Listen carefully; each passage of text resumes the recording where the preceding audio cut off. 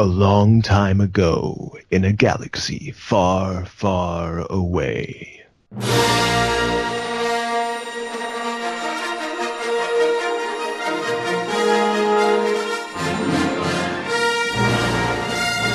But we can't actually use the John Williams. Oh, we could. But Okay. we can't because it wasn't used in this movie. Should we just use it anyway? Yeah. I mean, it's Star Wars. Yeah, you make a good point. Let's play the clip.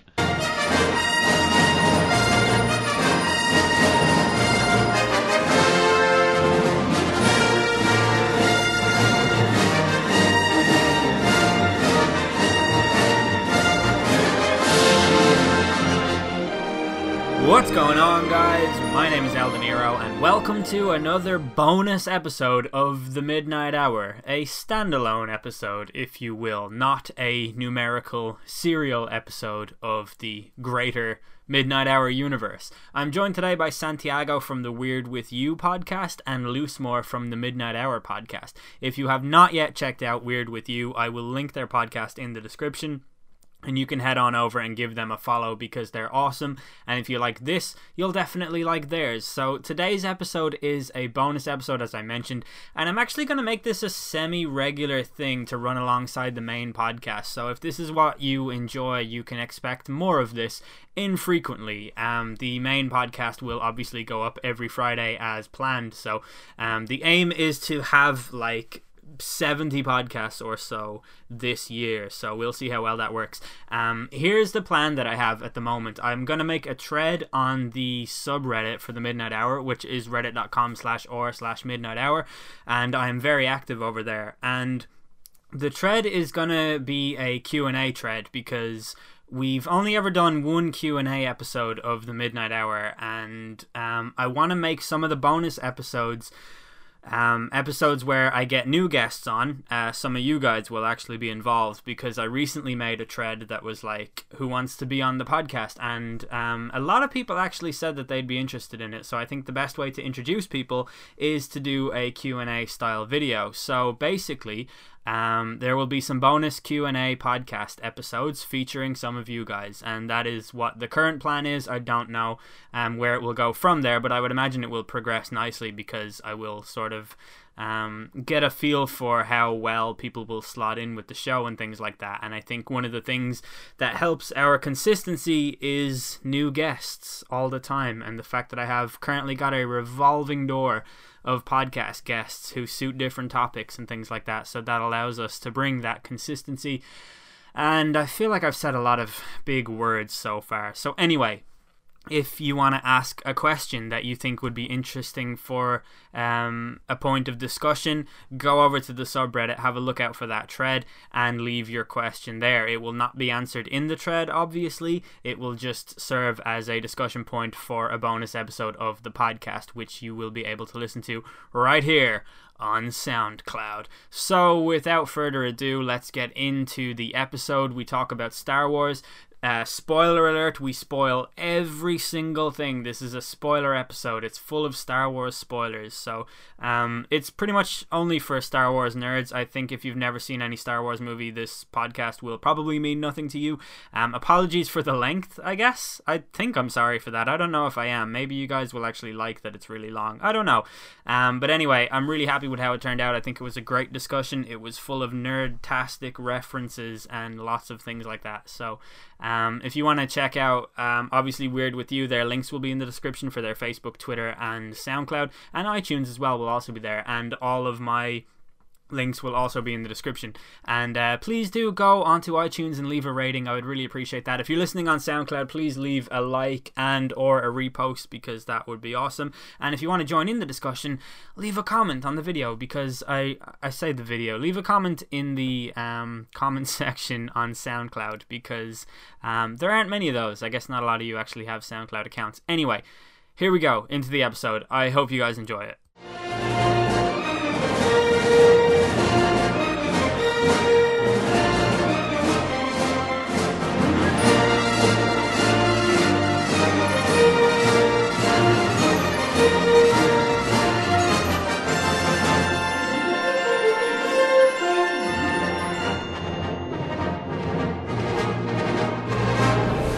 power in the verse can stop me.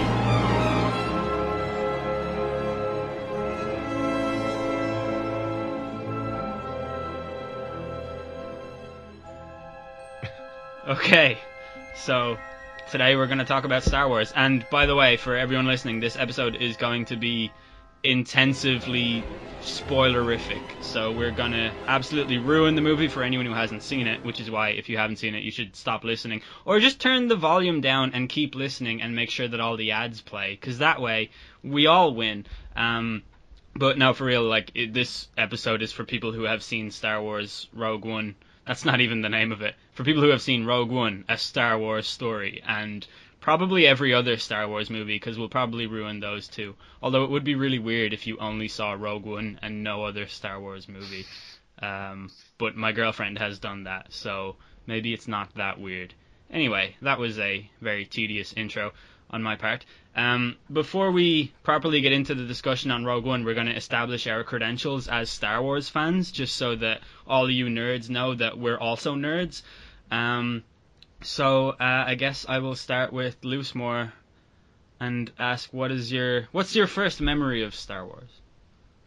The 1997 reissue of the VHSs. I don't know if that was the same in Ireland or in Canada, but they reissued them in 1997 on VHS, and I'd never seen them before up until that point. And my granddad bought them one at a time. Like, he was teasing me, he was like, "You can have this one, and then if you like it, I'll get Empire Strikes Back." Like, he wasn't gonna pay for all of them. Obviously, he was like, "I'm not gonna go that far," because I was a terrible grandchild. But that was A New Hope.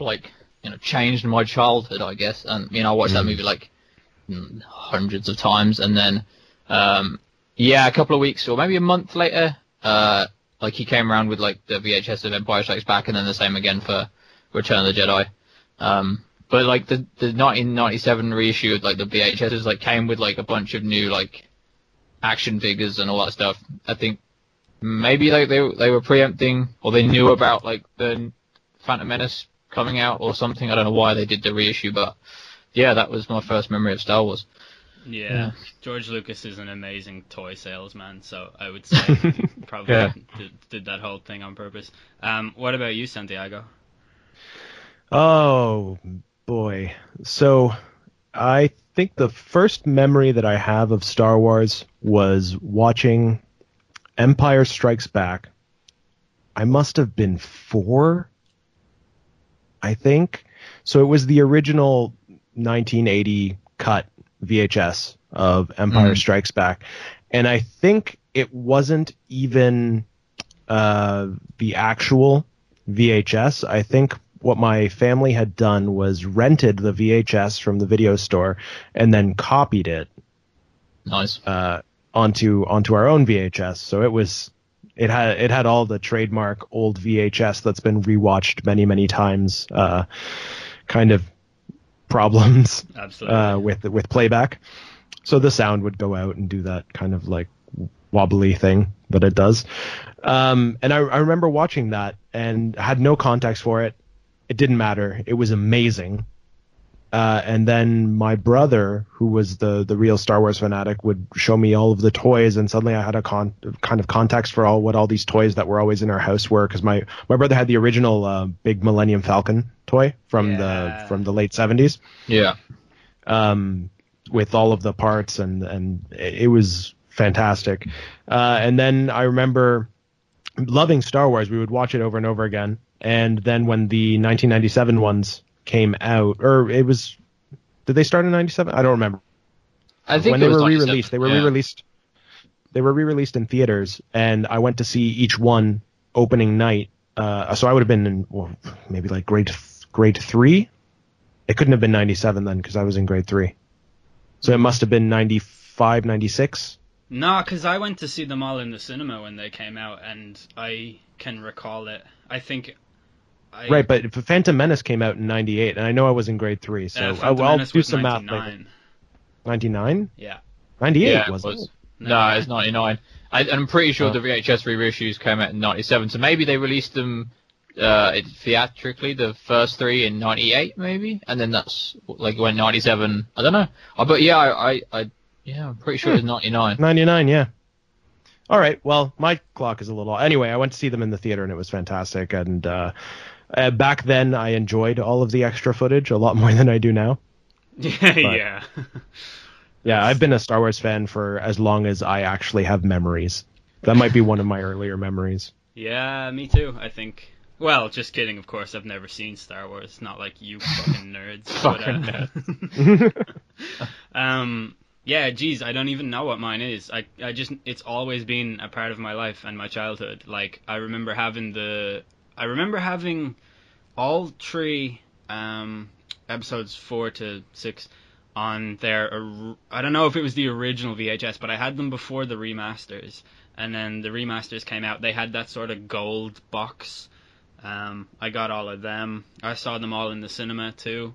Like, I used to have, like, those videos. I used to bring them everywhere I went. Like, I remember in my childminder, I used to, like, all my videos would be there, and like I would regularly have to go over to their house and get my Star Wars movies so that I could watch them. I used to watch them like every single Saturday and Sunday morning, all of them, all 3 of them. Star Wars marathon every weekend, and I had all the action figures, all the accessories, all of the random things that George Lucas made me buy, like a pack that was full of lightsaber handles and stuff. I had to have it because he is such a damn good toy salesman. Yeah. Were you one of those kids who had, like, I mean, I had hundreds of stormtroopers just because it made sense. Oh, man, I wish. I wanted to be one of those kids, but I I didn't have enough money. Like, my family was not super rich growing up, so I didn't. I remember one time wanting a second stormtrooper and my mum being like, you already have a stormtrooper. And me being like, please, and her looking at me like, please don't make me do this. We need to eat next week. And me being like, fine. So yeah. I mean, it doesn't make sense. There's only one stormtrooper, Mum, but fine, we can eat food. I guess. Yeah, and you had to like make it so that all of your battles took place in a narrow corridor, so you could feasibly kill the stormtrooper and then resurrect him to run around the corner again. Yeah. You basically just introduced video game logic and made the bodies disappear after they die. That's pretty much sad times. But hey, at least my family didn't commit a crime to make me watch Star Wars like Santiago's family did, because piracy is a federal crime, my friend, and in copying that VHS, you have admitted. But we actually own every probable edition of Star Wars that was ever released in Canada on VHS and on DVD. Tell it to the judge, pal. Yeah. Sure. Okay. So yeah, what's your favorite Star Wars movie out of all 8 of them now? Oh wow! Whoever wants to loose more, I guess, because it sounds to me like Santiago has to think about it a little bit. As a kid, it was Return of the Jedi.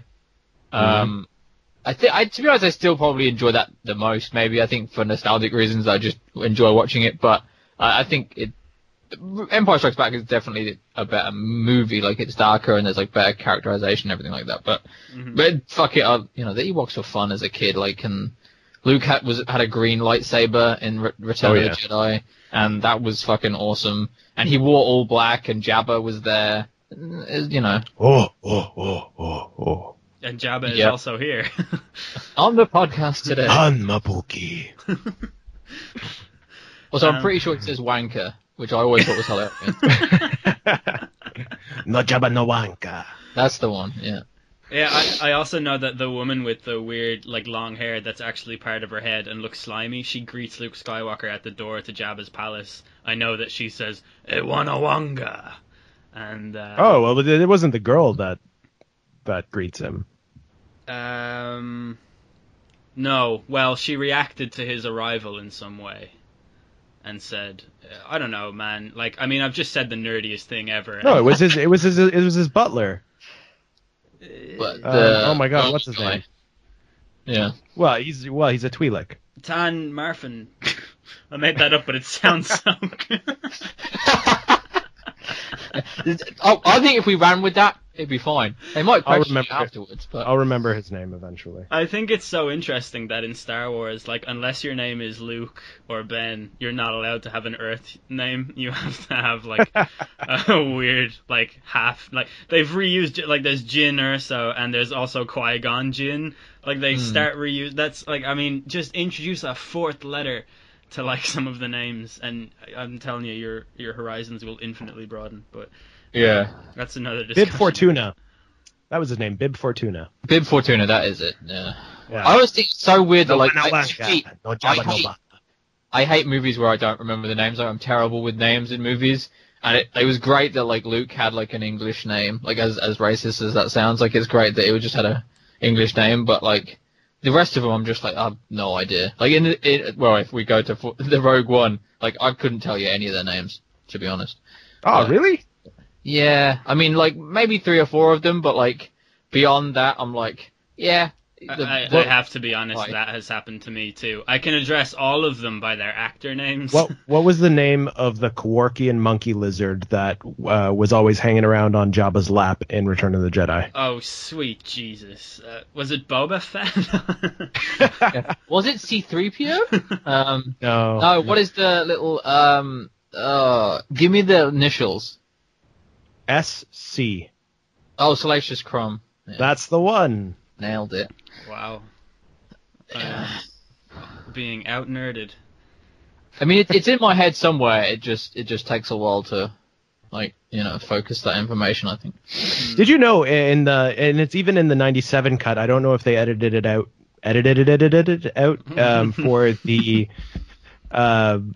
Blu-ray release, but the Twi'lek dancer in Jabba's palace, while they were filming it, her breasts actually popped out of her costume, and it's on full display in the movie. You have to kind of pause it at the right moment. It's a little Easter egg that's in there for you guys if you have an older copy of the movie and you want to spend some time rewatching. That sounds like a symptom of a lonely and curious childhood. No, we found My first alien breast was 1997. Yeah. So, wait a minute. Loosemore, your favorite movie is Return of the Jedi. I'd say so, yeah. I mean, it's undeniably not the best one, but I think it's my favorite. And what's yours, Santiago? So I had similar to Loosemore. My favorite when I was a kid was Return of the Jedi. I never understood the hatred that the Ewoks get because they're actually kind of scary. Not just in appearance, but they're cannibals. So, I mean, and like they eat people also apparently. And they worship droids. And they worship C-3PO, and anybody who worships C-3PO can't possibly be sane. Yeah. Amen. So I always liked the Ewoks. I liked the entire movie. I think that battle at the end is probably one of the best choreographed and filmed battle sequences in film history. I know like a lot of war movies and war movie lovers are going to hate me for that, but the kind of like 3 layers of what was going on. There was obviously what was happening with Han Solo on the ground floor with the shield generator and Princess Leia and the Ewoks and all of that. And then there was also the space battle. And then there was also Luke and Vader happening all at the same time, and each battle depended on what was happening in the other. So they needed the shields down so that they could actually attack the Death Star. And everything that was happening with his friends was affecting Luke in the chamber with the Emperor, right? Yeah. So it's a really well kind of designed and well layered fight scene. On top of that, like that space battle is amazing. It's probably even with Rogue One in consideration, the space battle in Return of the Jedi is probably my favorite out of all Star Wars films. It's so epic, I think, and so triumphant when they fly into the middle of the thing and blow the shield thing up, and then they all fly away at the same time, and like the flying through the narrow corridors of. I thought that, yeah, and like you say, the 3 different battle scenes going on at the same time and stuff, like that is really... Knocking off the dish off the Millennium Falcon also, like as much as that hurts every time I watch it, it's good because it means like it raises the stakes. It means that the Millennium Falcon isn't invulnerable, like it can take damage, right? Yeah. And so it does raise the tension a little bit that like, wait a minute, this might not be wide enough but plus Han said don't scratch the ship. So Yeah, and he meant yeah, he meant it. Yeah. But I think actually after rewatching them over and over and over again throughout my life, I've realized that really my favorite is Return of the Jedi, and it's not just because it's the better film. It's actually the best film out of all of them. It's the best written, and it's the best acted, I think. That movie, when you watch it, not much happens in it. Yeah. Yeah, Yeah. I think I'd argue like the middle part is kind of slow, but because I mean, as an adult watching it, you kind of with the Ewoks and stuff, it is a bit slow going. To me anyway, like now as an adult watching it, for which it's one? worthwhile. Return of the Jedi? Yeah, I'd say so. The middle Okay. Because sorry, I was talking about Empire Strikes Back. Oh, sorry. That Empire Strikes Back, not much happens in that movie. There's very little action throughout the film, except for the very opening sequence and then the last fight with Darth Vader and the chase through the asteroids. But the chase through the asteroids is even kind of stopped when they get into the belly of the space worm. Mm. Right? And so most of that movie is actually dialogue. There's a lot of talking in that movie, which is unusual for a Star Wars film, especially these days. So I think it's actually the really well put together in general, but also because it was my first experience with Star Wars, and also because Tauntauns are amazing and they should exist in real life. They are pretty cool. I think they're called camels in real life.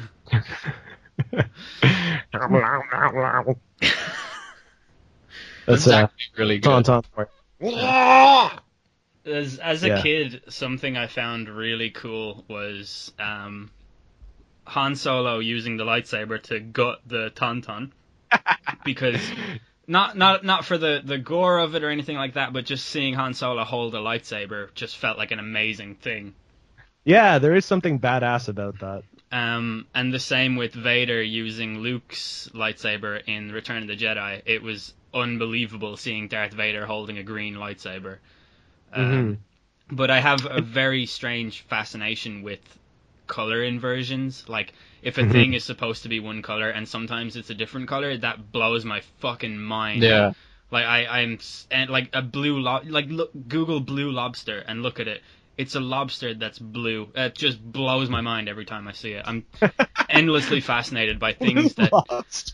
Yeah, there are blue lobsters under the sea. They're worth, like, hundreds and thousands of dollars, possibly. I don't know. That's an unverifiable claim. But, yeah, there's, like... Fake news. Blue Lobster sounds like a White Stripes album. Yeah, I know. Yeah.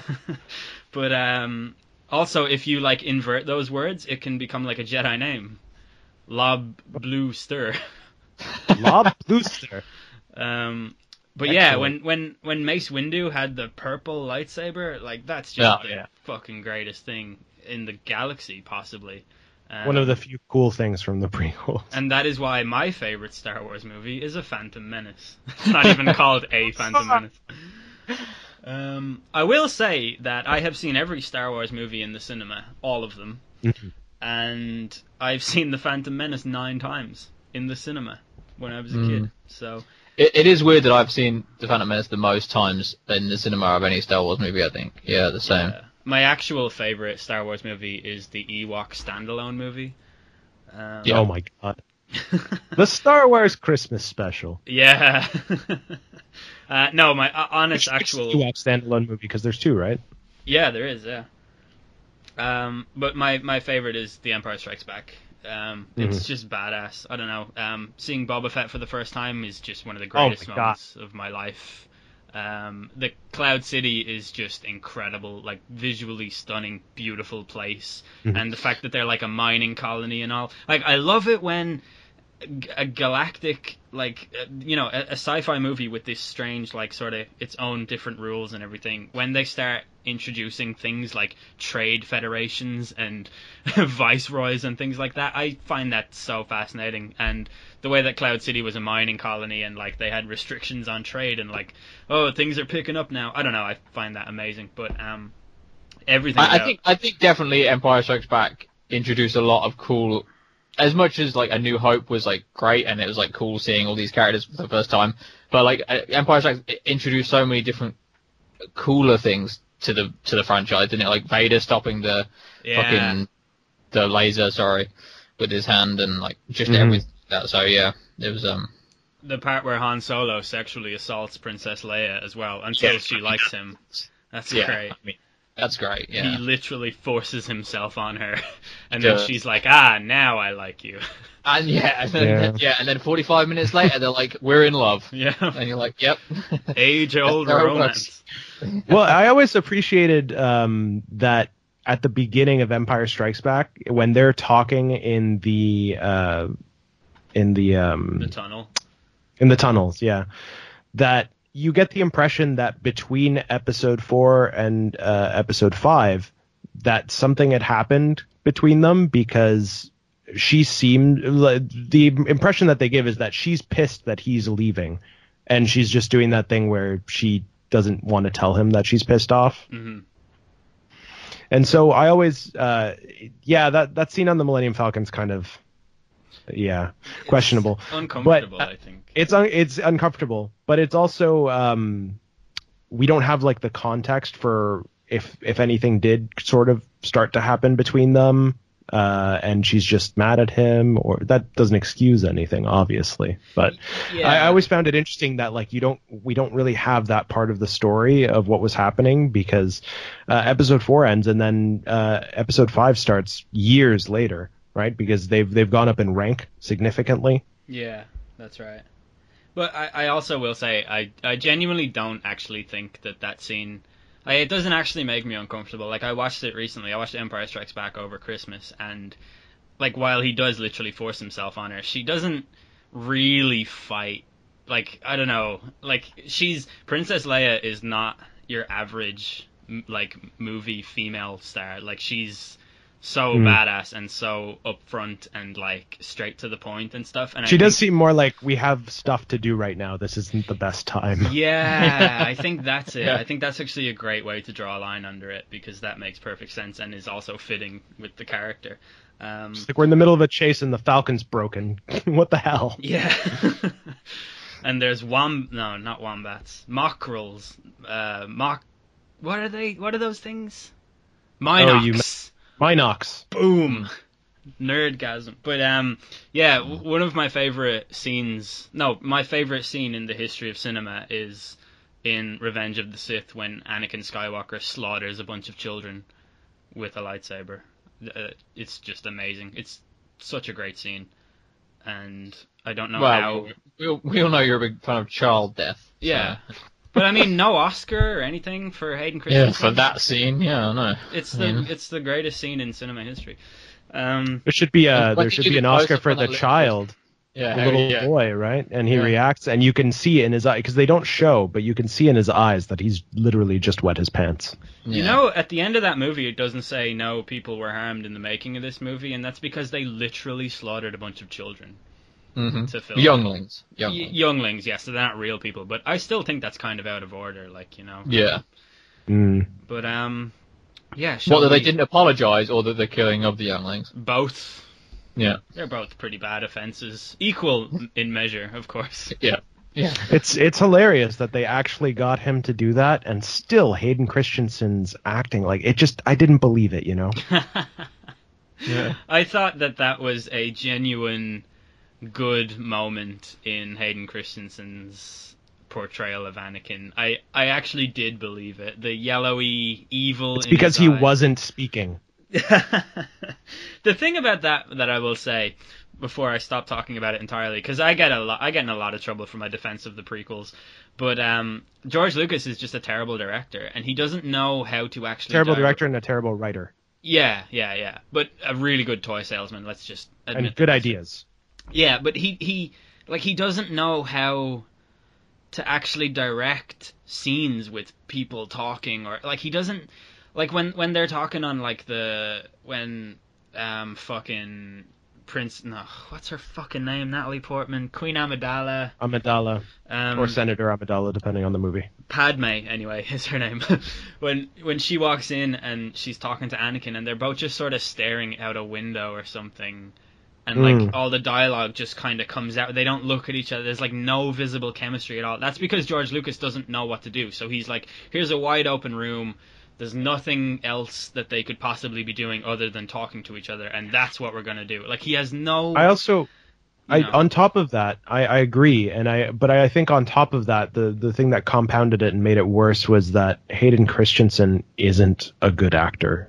I don't think he's as terrible as his acting in the Star Wars movies would lead you to believe.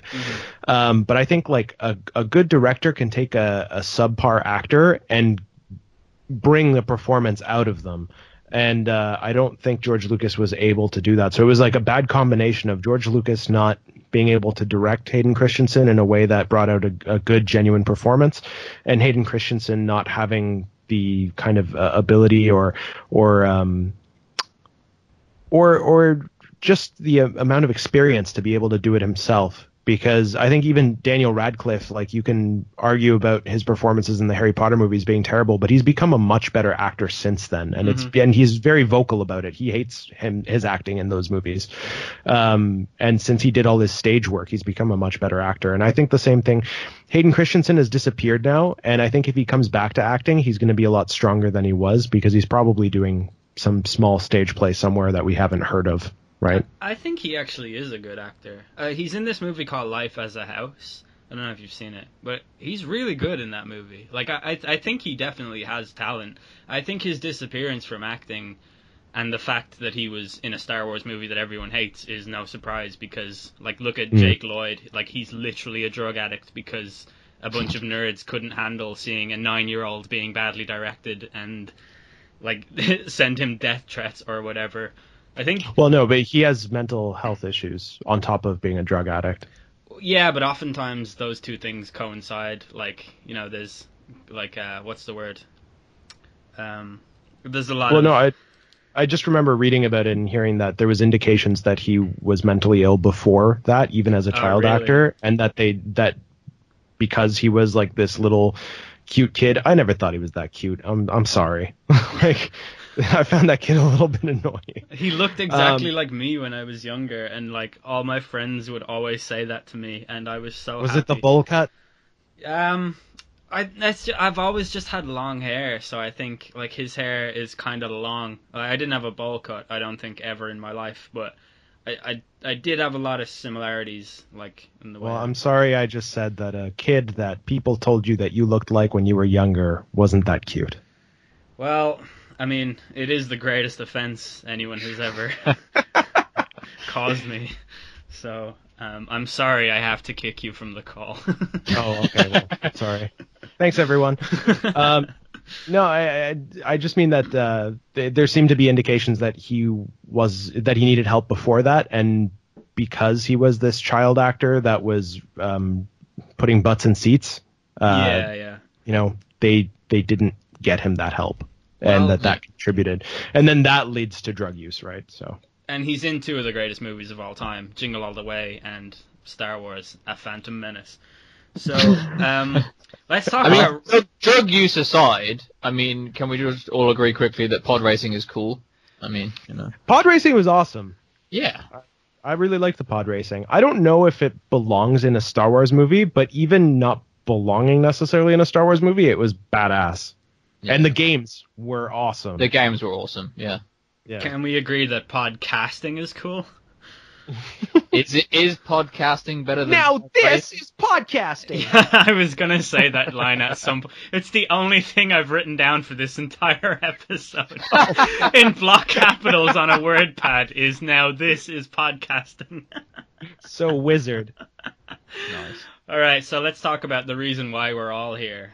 Rogue One, a Star Wars story. So what do you guys think about Donald Trump being the president-elect? I just think... No, anyway, what did you guys think about Rogue One? Because I thought that it was pretty damn awesome and was very happy to see it. I loved it, yeah. I thought that it was good. Good. Let the podcast flow through you. Let the podcast flow through you. Yeah. It was pretty awesome. Loosemore? I don't know whether I had higher expectations going into Rogue One, than The Force Awakens, but because I think it had like reshoots and I think people were quick to say it's not part of the Star Wars 7, it's its own thing. So you kind of think, okay, well it's not going to have that much connect, but it was connected perfectly. It fitted in and seamlessly. So yeah, it was seamless and the little nods to everything, and it felt like a fucking Star Wars movie, which is the best thing you can say about going to see a Star Wars movie, is that it feels like a Star Wars movie. Yeah, especially since it was missing some stuff that's typically Star Wars tropes. That's what I was going to say. So the music obviously was different. Yes. It didn't have any of the wipes across the screen, which are so terrible, but we accept it when it's Star Wars. The war/action movie type coming up on the screen whenever they went to a new planet. Yes, and it also just had a very dark tone running through it, which is unlike, even in Empire, it's unlike Star Wars to have that kind of tone. I don't know. People talked a lot about the tone of the movie being darker, and maybe that's why I didn't think it was actually that dark. There's a lot of if you haven't left because we said there was going to be spoilers yet, then this is your last chance because we're about to spoil Rogue One. Yeah. Also, it's been out for a while, so what are you doing? Yeah. There's a lot of all the main characters die. So in that sense, it's darker. But I think there's a difference between characters dying and a tone of the film also.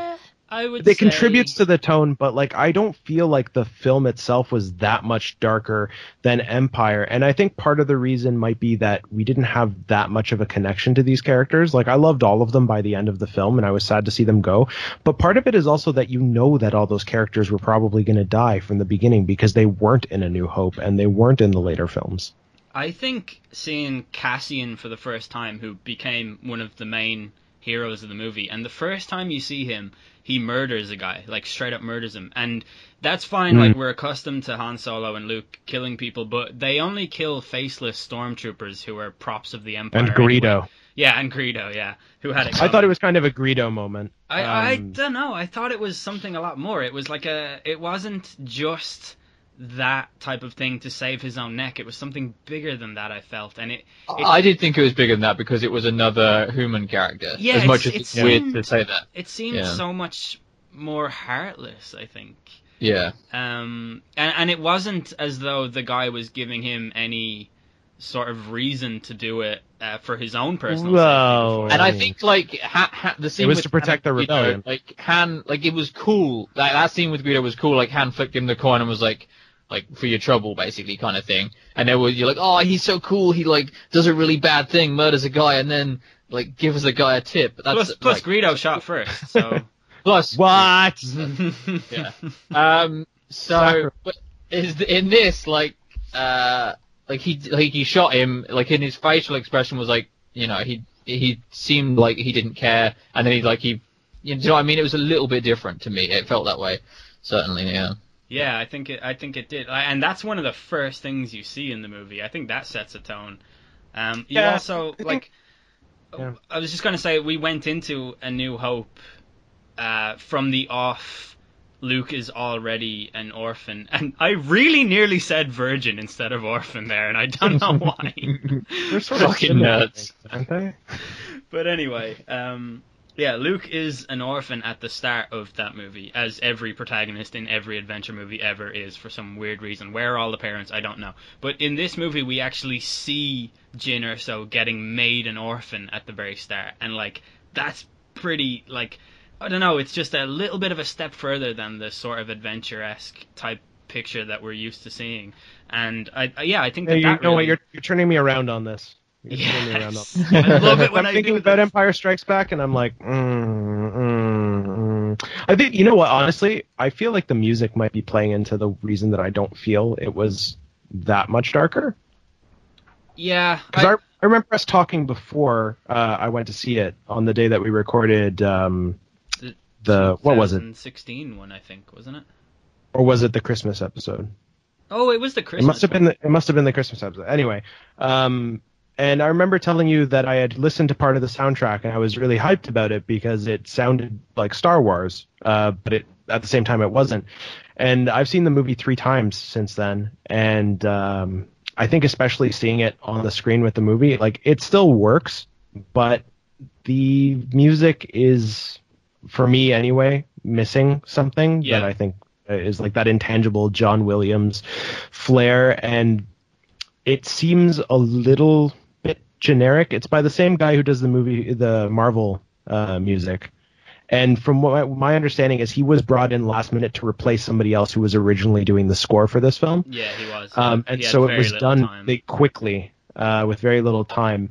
And so I think there's things that work in it, but I think one of the things that is not strong in terms of the actual score of the film is the emotional relevance to what's happening on the screen. Because the Rogue One theme, like the actual title theme, it does nothing for me.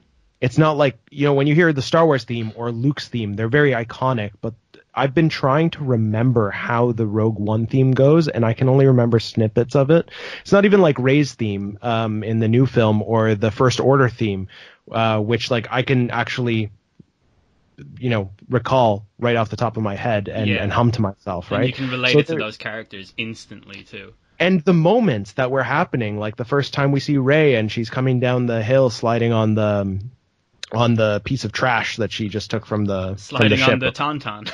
and you hear it. It's a very distinct song. It's very different from other Star Wars movies music, but it still feels like Star Wars. And I just think emotionally there's something missing in the music that takes away sometimes, because I remember sometimes the Rogue One theme would come on and I would be like, it would take me out of the moment, and I would be like, why are they playing this song right now? Is it just because the U-wing is on the screen? Like, I don't know. And that ties kind of to what you and I were talking about, the sound design in Batman versus Superman. Yeah. When we did our 2016 episode. And it was a very similar thing where it kind of like removed me. I became aware of the score as a score, and it wasn't integrated with what I was seeing. And I think that might be part of it. I was going to bring up the score as the one thing it's not even that I didn't like it. It's just that my feelings towards it are complete apathy. Like, it did nothing for me at all. Like, I just... Yeah, I think because from Star Wars you want the score, don't you? That's part of the feeling of going to see Star Wars, especially the cinema, like that booming like soundtrack and the score, like John Williams thing, like it plays a part in the enjoyment of the movie. And I mean, yeah, I agree. Like it didn't bother me, but it wasn't also something that I noticed that much. And that's probably a bad thing, because you want to be able to like come out of Star Wars and be like, "Dunna," and then, do you know what I mean? Yeah. So I don't know. I think the only time I noticed it was when it was good, and I was like, "Oh, this is good," but then like it just completely dropped off. And those moments where they would take like the horn section from a song in Empire or in Return of the Jedi, where it would do like the really fast like da da da da da da da, yes. And like you would hear those for like brief snippets, and you'd be like, "Oh yeah," and then it would go away and back into like the regular music, and I was like, "Oh, well." Yeah, it was like a deliberate tease, I think. Or and maybe... some of the songs were stronger than others and worked a bit better. Like when they are on Edu, the planet with all the rain and the Imperial installation where Galen Erso is, a lot of the music that happened in those scenes was fine, I thought. Yeah. And they treated that well. That's actually, I think, the song that has those riffs in it. But I don't know. Like, it's just, overall, it was very meh. I liked it when Sabotage by Beastie Boys came on. That was Jesus. Yeah. That was this movie, right? Yeah. Classical music. Good choice. But yeah, so that was like my yeah. Thank you. He's a good guy.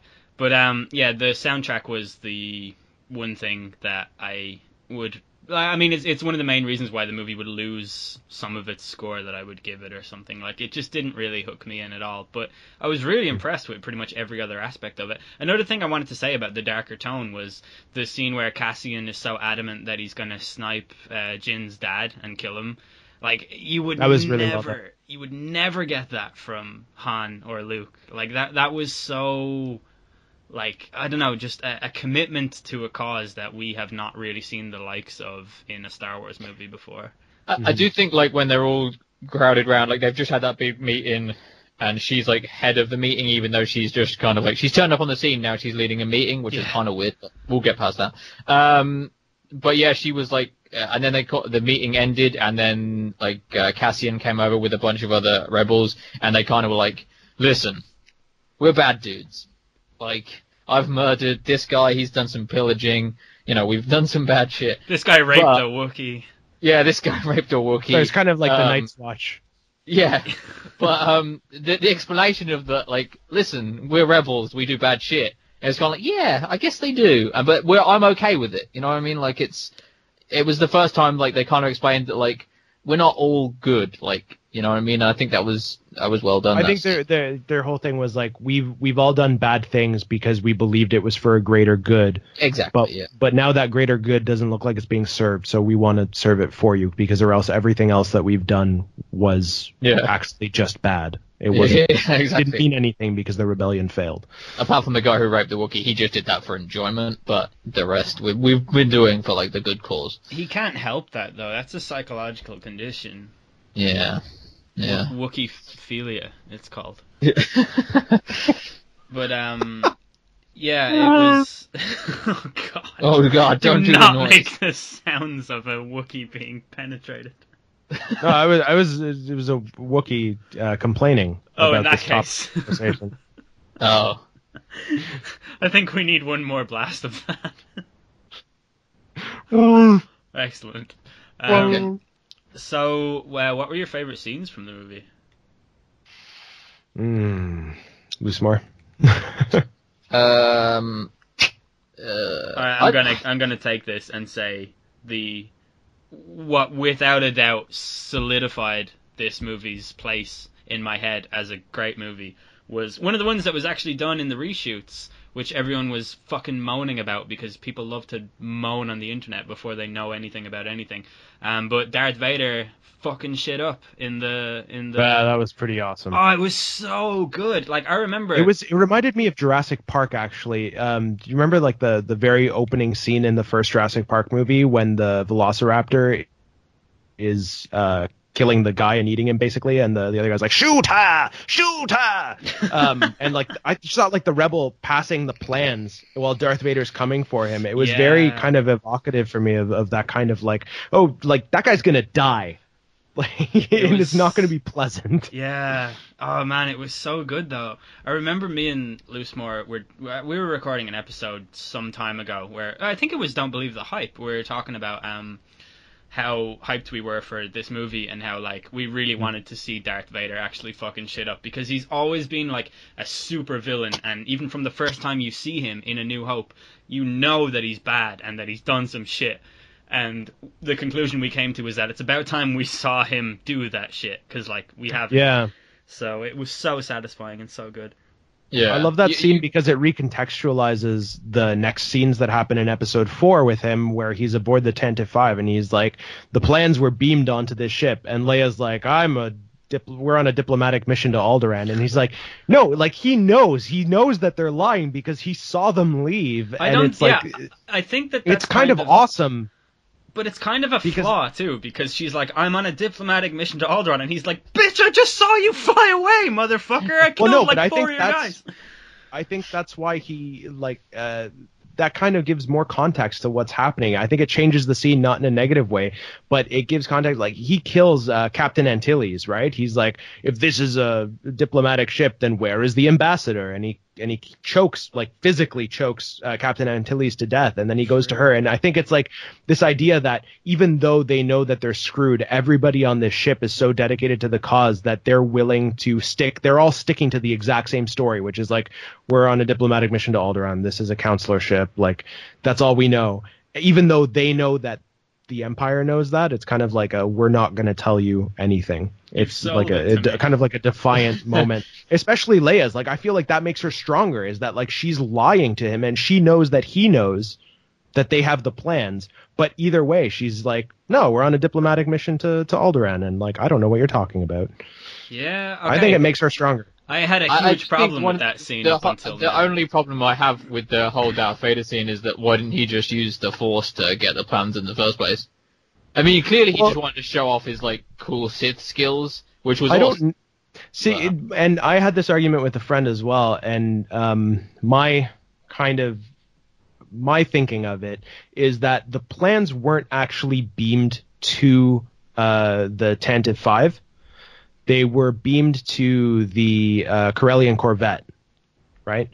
That what was it? General Radis was the Mon Calamari general.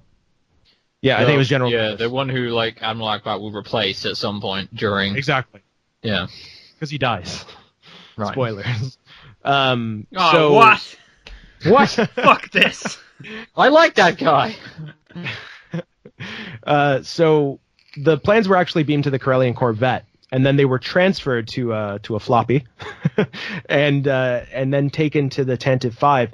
And I think you can assume that Darth Vader doesn't necessarily know that what they have in their hands is the plans themselves, and they probably finish searching the ship that they're on before they go after the Tantive 5.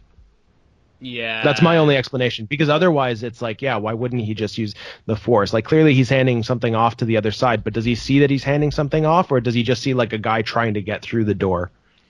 And also, why doesn't Magneto just use his powers to fucking... Oh, no, not Magneto. The other guy. Professor Xavier. Why doesn't he just use his powers to fucking walk? You know what I mean? Yeah, true. Oh, that's true. Fandoms are full of this type of shit. So, yeah, because he can use it to like levitate and shit. yeah, can't he can make the wheelchair levitate. Like, motherfucker, it's called walking. Stop being so lazy. Jesus. Yeah. But it was also really, really fucking badass when Vader made a pun. I never thought I would see that in a movie, but when he starts force choking the guy and says, "Do not choke on your aspirations," which is like, all right, my girlfriend is a physio. On your ambition. It's aspiration. Aspiration. The reason Does he really say aspiration? Yes, and here's why, right? My girlfriend is a physio, and this was her first ever Star Wars movie that she's ever seen. We went to the cinema in Singapore to watch it, and she went, "Whoa, that's a really good pun," and I was like, "All right, it's okay. I mean, it's fine." And she's like, "No, do you know what aspiration is?" And I was like, "Yes, it's a thing that, like an ambition, something that you wish for or hope to achieve." And she's like, "Nah, like your aspiration in a medicinal sense is like the actual process of breathing." And I was like, it's even better. Don't choke on the actual... now it is a really good pun. It's a really good pun. It works on so many levels. It's a layered pun. It's the ogre of puns. It's just amazing. Yeah, Brilliant. but I'm not sure Hayden Christensen can actually pull that off. So it doesn't work for me. I don't think. Well, he did. Hayden Christensen was Vader in that movie, right? Yeah, exactly. Was he? No. Oh, yeah. I didn't think so. I am glad that they got James Earl Jones back to do the voice, because I think it was the end of episode 3 when it wasn't James Earl Jones, it was very obvious that it wasn't James Earl Jones. No. Where's Padme? I don't know, Peter. He sounded like Andre the Giant. It appears that in your anger you killed her. Oh my god. It's my favorite scenes. You know, this is actually a little bit. It's a favorite scene because it feels like a Star Wars scene, and it feels like an old Star Wars scene. Is when K2's dead. What? And spoilers. And they break through, and Jyn and Cassian are jumping onto the Tower of Plans, I guess. Pisa, it's called.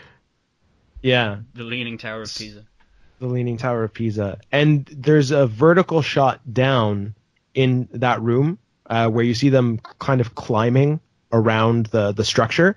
And there's something about like the physical quality of the set.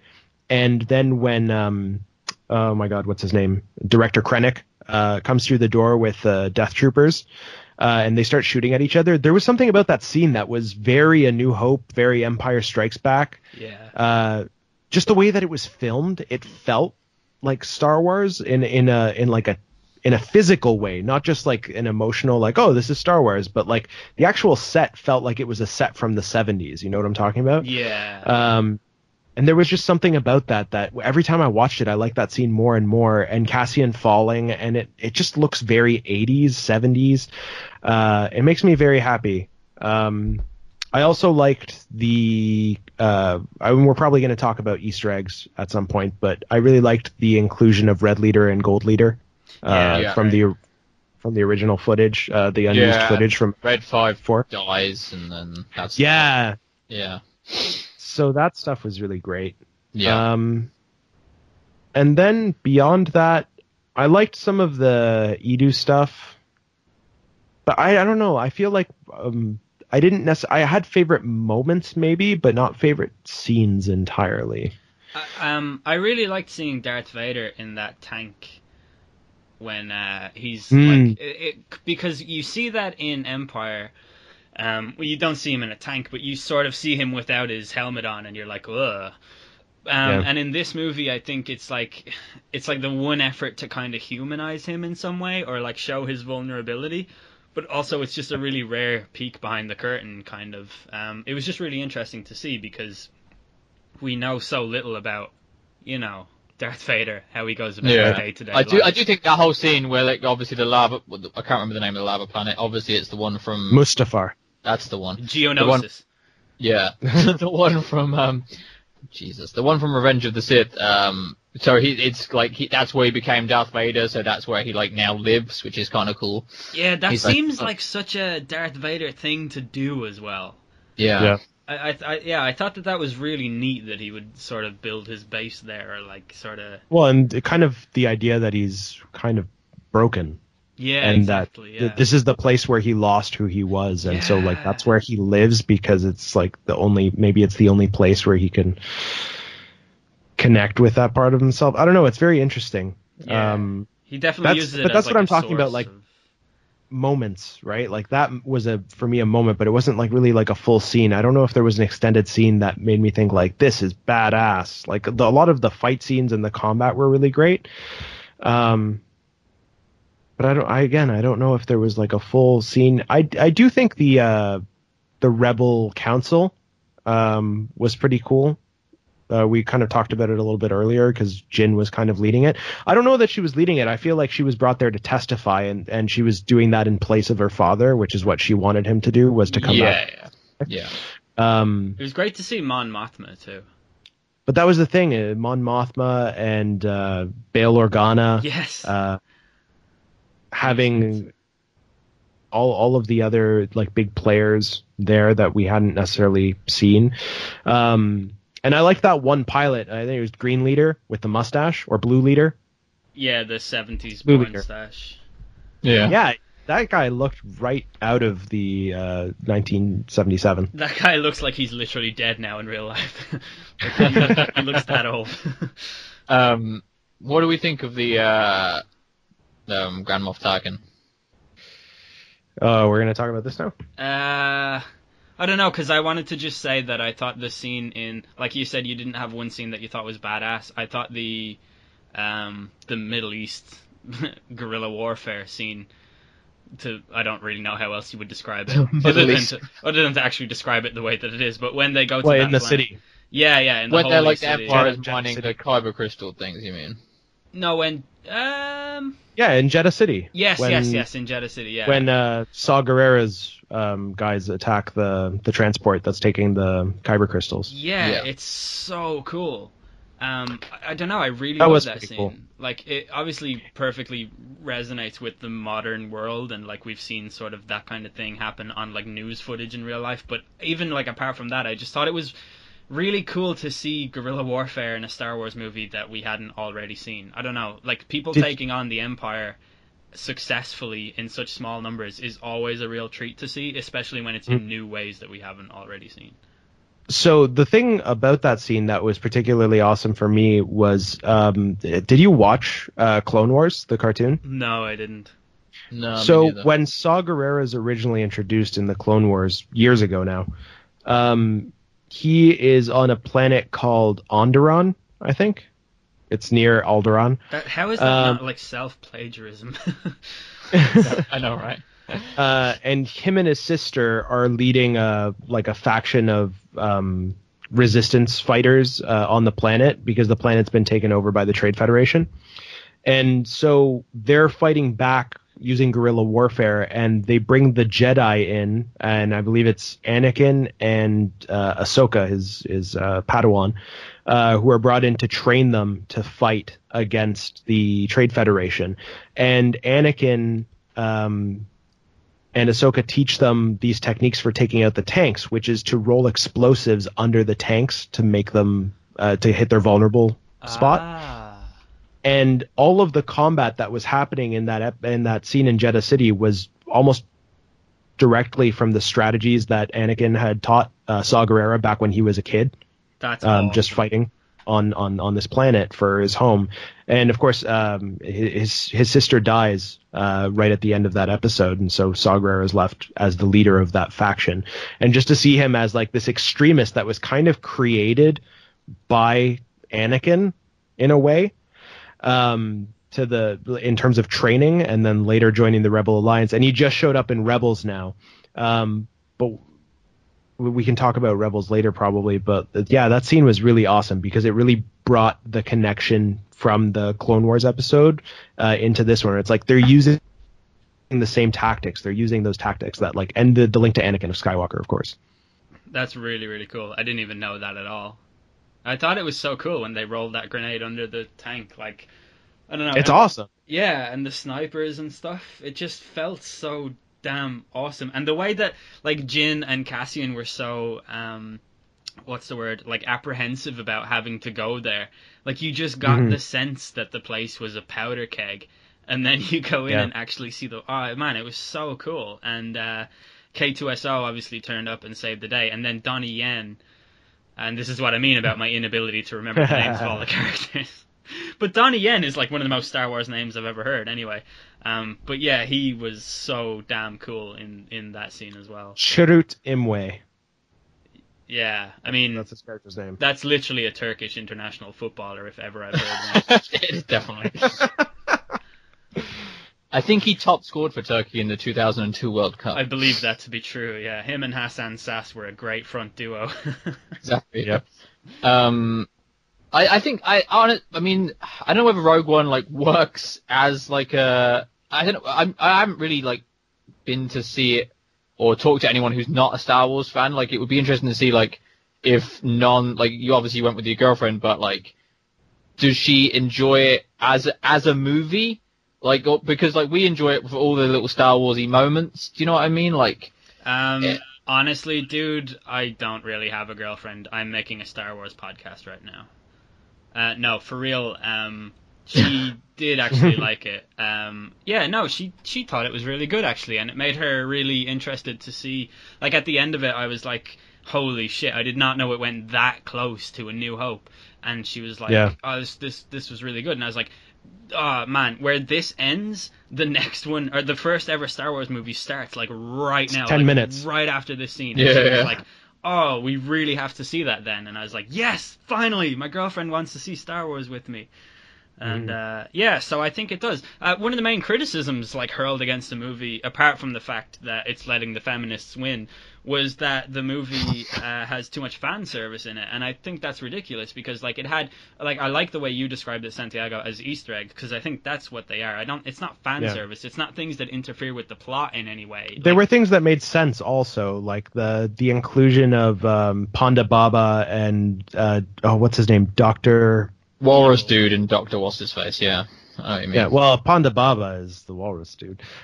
Seeing them on Jeddah and them trying to get the hell out of there, right? And they don't even have time to pick a fight with Jin because they have to leave because they know. What's cool is they just seem to be fucking up shit everywhere because 30 minutes later they're on where are they? Tatooine. It's Mos Eisley. Eisley, yeah. Yeah, they're at Mos Eisley half an hour later, disagreeing with Luke about droid. And then a day later. Wow, is it? I mean, it's not that long, is it? Maybe has one night with. His aunt, will have to die, and then But they get around a lot, so they're air miles. They're racking up some air miles, those two. And then really, it's a day later. that guy bleeds gravy from his From limbless his arm. body. Yeah. It also gives you an idea of like why they were so stressed out in that movie. Yeah, and Yeah. also, I can't believe we haven't said this already, but the fact that they plugged that plot hole, that fucking 44-year-old long plot hole, or however it's been. Long hole? Yeah, I'm on my third beer, man. This is when things start to Shoot get the real. Death Star right in the plong hole. That's a line, though, isn't it? That is an actual... No, I think Use Plong the Hole Force, Luke. is one of Jabba's...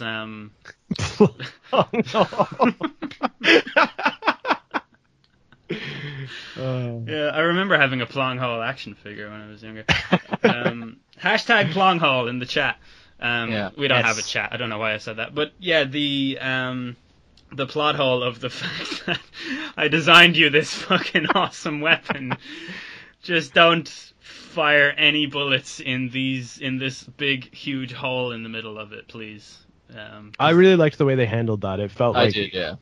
it made sense the way that he explained it. Also, that it had to be something that they wouldn't see, and the way that he went about hiding it and making himself indispensable, and that it also one of the complaints that I heard was like, oh, why didn't he tell them where to shoot right there in the hologram, which doesn't make any sense because the rigging for the trap was so complicated and the Death Star is so huge that I don't think you can't just like give coordinates for like Shoot the whole. up.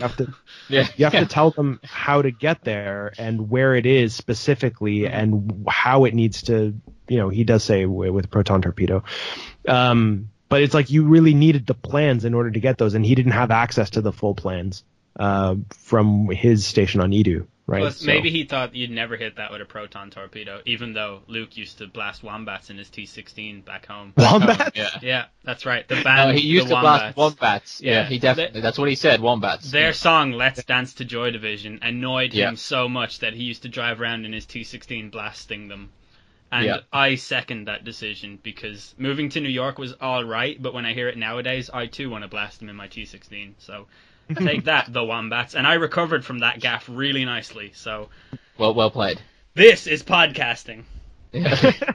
Did you like when the stormtroopers are talking on Scarif and one of them is like, oh, did you see that the T-15s are no longer like they're being discontinued? Yes. Yeah, I did like that. Yeah. Yeah. They've had some great stormtrooper moments in the last two movies, like the two guys coming around the corner when Kylo Ren is destroying the fucking thing on the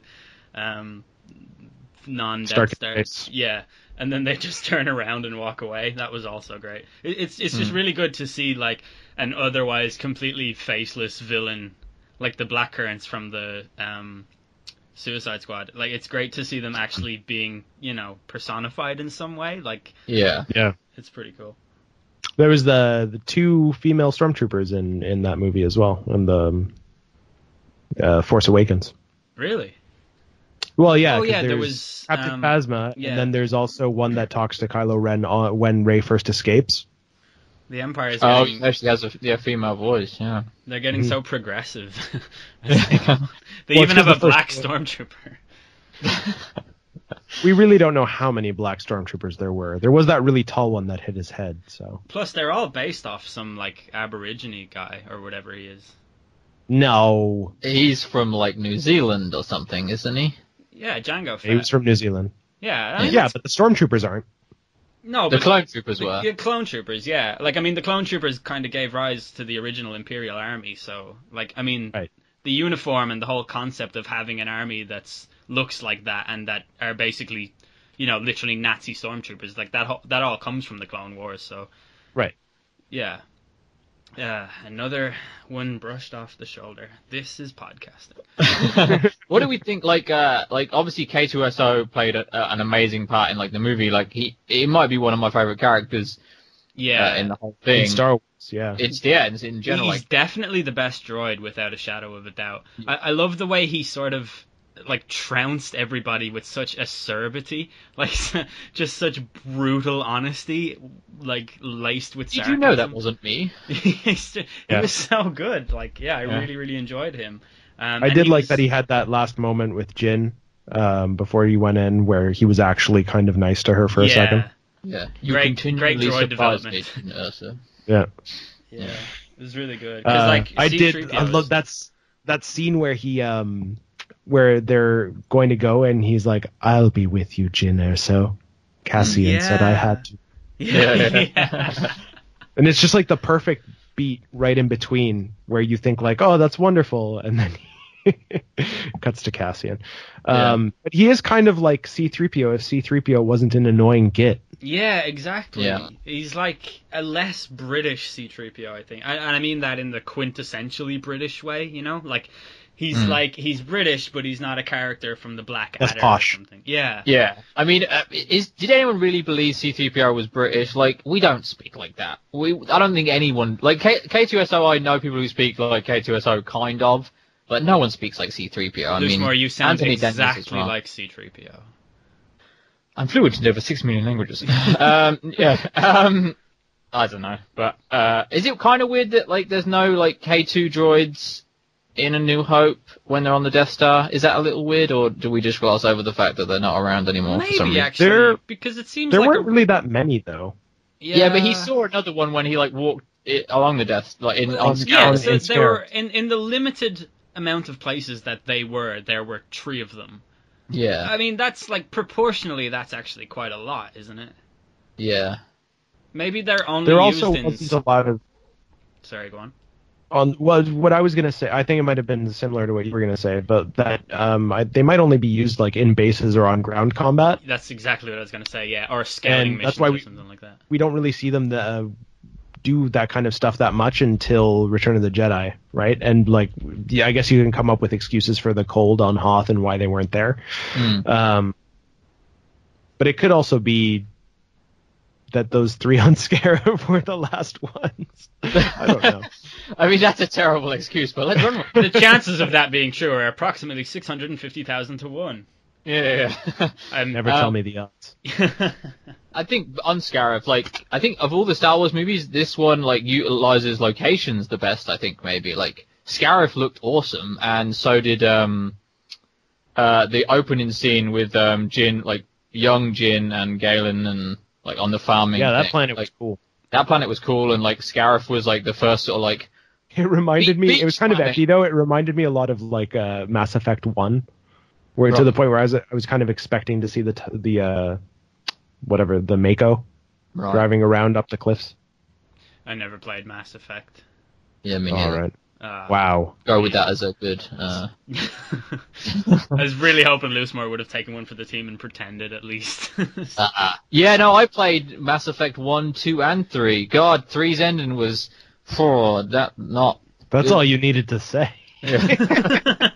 Now I feel alone. Anyway, it was a cool planet. Continue. I thought location-wise, like, that, it looked awesome. Like, it just... I think utilizing... Like, I think that's the prequels get, like, a lot of shit for, like, being too CIG and not being... CIG? Like, what do I mean to say? CGI. CGI? What does CIG mean? It's short for The cigarette. Canadian improv games. Canadian improv games. Yeah, it was very Canadian improv games.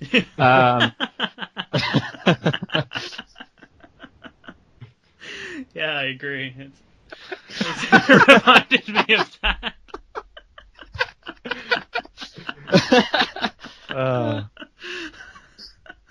Yeah, no, I appreciated that they were real environments. It really brought it back to what they yeah. were doing with the original trilogy, right? Yeah, I don't care anymore. They were just really great Canadian improv games. So yeah. Mm-hmm. I thought the first 15 minutes was kind of a mess in the movie. Like, I was thinking about my girlfriend watching it and sort of how difficult that must have been to actually follow, because it was a little bit all over the place. It didn't really introduce the Empire as bad guys straight away. I know, obviously, like, when it came down to it, like, they did literally make a girl an orphan, like I alluded to earlier, but up until that point, I don't know, it wasn't really clear what they stood for. It wasn't really clear what rebel meant, like, because the word rebel and stuff, like, I mean, that has connotations of both good and evil, you know what I mean? Like, rebel fighters can be the Taliban in certain news sections and stuff, so... From a certain point of view. Yes. I think kind of like in that opening sequence, like director Krennic kind of came across quite charming, like in a weird sort of like, do you know what I mean? Like he was like kind of, like if he was being introduced to that movie straight away, like he had the most lines. Like Galen kind of came across a bit mysterious. He clearly had like a rapport with Galen, which kind of. Yeah, I don't think it was entirely clear. I mean, obviously he did have all the hallmarks of an evil person, but what I really loved as the movie went on is you find out that director Krennic was really just a guy looking for a fucking promotion. Yeah, like all he wanted. I thought I wish they had handled that a little bit better, because he became kind of like a clownish figure rather than an actual. He did, yeah. He just seemed like one step behind everyone, and I don't know, especially because that actor. I don't know, they had an opportunity there because he looked like your classic Imperial officer, and that scene that was in the trailers, that was in the first trailer, that was never actually used in the film, where the camera was panning up, well, I guess it was craning up in a way, and he was standing in front of the screen of the Death Star, with like that kind of blue outline of the planet behind him. Yes. He just looked badass. Yeah, he did. And then he wasn't, and I was kind of let down by that a bit, because I thought the actor did a really good job in some of the scenes of seeming really intense. He was like very close to being a Count Dooku type guy. I would have really liked. I know you enjoyed the pun, and I enjoyed the pun as somebody who enjoys puns. I thought it was actually kind of like it was too cheesy for me. The Darth Vader moment. Be careful not to choke on your aspirations. It just seemed a little shoehorned in there, and especially because I was expecting that scene from the trailer where he tries to defend the Death Star to Vader, and he goes, "The power of this station is immeasurable." And it was a good line, and it wasn't in there, and so I don't know. Director Krennic could have been a lot more badass than he was. The thing I'm gonna say in defense of the pun is Anakin and Obi-Wan in the prequels had a constant dialogue, pun-filled dialogue with one another. I remember there was a point where they were, I think, were they hanging off those big pillars in the Colosseum in Episode 2, and Obi-Wan is introduced, and it's like, oh, Obi-Wan is also a prisoner, Anakin, and Anakin is like, what are you doing here? And Obi-Wan is like, oh, I'm just hanging around. Something like that. It was some terrible pun like that.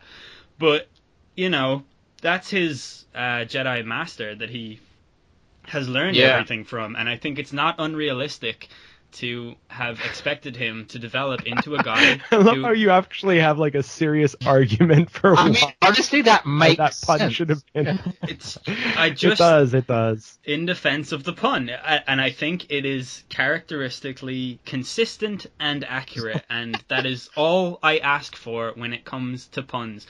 And it moves it from being a cheesy line to a badass line, and also a canonistically relevant line, and therefore the pun stands. Denied. Fair enough. Yeah, I enjoy the pun. Let's just not diss the pun. End of podcast. This is podcasting. I really liked Krennic, and then he did kind of just turn into a coward. But yeah, what I was going to say was that he was like on the bridge of being a guy like Count Dooku, when Dooku isn't Darth Sidious, when he's actually just Count Dooku, like just this badass guy with so much power, and that kind of like villainous capitalism lust, you know, like where all he really cares about is power and his position and stuff like that. And that's why. Yeah, go on. Oh, no, well, I was just going to mention about Count Dooku. That's another thing that, like, the Clone Wars in a lot of ways are a better prequel than the prequels, because they give a lot more context for the characters. And Count Dooku is actually, like, the best Jedi swordsman in like, a century to ever be. So he was actually a better swordsman than Yoda was, for example. Yeah. And better than Anakin might have been at the time. And then like to leave the Jedi Order and to be so corrupted and that kind of like dark side capitalistic kind of agenda that he had in the movies made a lot more sense afterwards. Yeah, it's a shame he got beheaded by Anakin. That was such a good agreement from the two of you. Well, I love Christopher Lee, so. Yeah, Christopher Lee is the man. Did you know that Mark Hamill is older now than Alec Guinness was in A New Hope. Yes. Isn't that fucked up? A little bit. I mean, Alec Guinness did look old. Yeah. That's not to say Mark Hamill doesn't not I think look he old. was 63 or something like that when he filmed the first Star Wars movie. Jeez. Yeah. Wait, Mark Hamill can't be that old, I can was he? just thinking that. How old is Mark Hamill? Oh, yeah, but maybe like Harrison Ford is like 70. Yeah, true. Yeah. Yeah, because, well, I was about to say, because, yeah, I think he... Yeah, Mark Hamill is 65. Jesus. He is a damn good-looking 65-year-old, that guy is. Yeah, he's... Well, doing- he was super good looking until he got in his accident, and then after that, I mean, he was still a good looking guy. It's just he had been in an accident. Yeah. Yeah, he's just an attractive man who's, had face scars. Yeah. And then He he looks went good with on, a beard. then he Oh, committed he- all those crimes in Gotham City. That was Yeah, funny. So I think just before we start talking about the CGI Tarkin, the way the character Tarkin himself and the way he totally shut down Krennic and told him he was going to take all credit for his job was just phenomenally evil. Like, It was so Tarkin. it was such Yeah. a dick move. I thought the characterization was excellent. Like it was. really did feel like Tarkin was on screen, right? And that I think is like a very good positive to take away from it, right? Like he did a really good job. The actor who played him and did the voice was really, really solid and actually kind of looked a little bit like him. Did you know that we're- they both played a young Sherlock Holmes in separate series? Basically, the guy who played the original Tarkin, he was also cast as Sherlock Holmes on a British TV show, and it had its run. It was successful, or whatever. Then they cancelled it, or like it ran its course, or whatever. Peter And- Cushing. Yeah, Yes, Peter Cushing. Cushing, yeah. And then later on, like many years later, they made another Sherlock Holmes TV show, and Guy Henry, who's the guy who plays the CGI Tarkin, he was like, all right, I'll play Sherlock Holmes. That's not what he was like. I assume he auditioned for the part. And got it. You said it just like that. Yeah. But anyway, he modeled his entire performance on Peter Cushing in Sherlock Holmes. So that's I think that's really fucking interesting. So. It was really cool. Did you know that Peter Cushing, when they filmed the original Star Wars: A New Hope, he had these riding boots that he was wearing, like all the other Imperial officers, but they had actually given him ones that were like 2 or 3 sizes too small because he has quite large feet, or had quite large feet. And so the first day of filming, he was in extreme pain because he had to stomp around and everything. And the day after that, he went and he talked to George Lucas and told him, look, like the boots don't fit, and they aren't going to be able to get me new boots in time. So can we just shoot me from the waist up? And George Lucas was like, oh, all right, that sounds good. And then really good George Lucas impression. Yeah. It's just Kermit the Frog. So that's why it sounded a little bit like Kermit the Frog.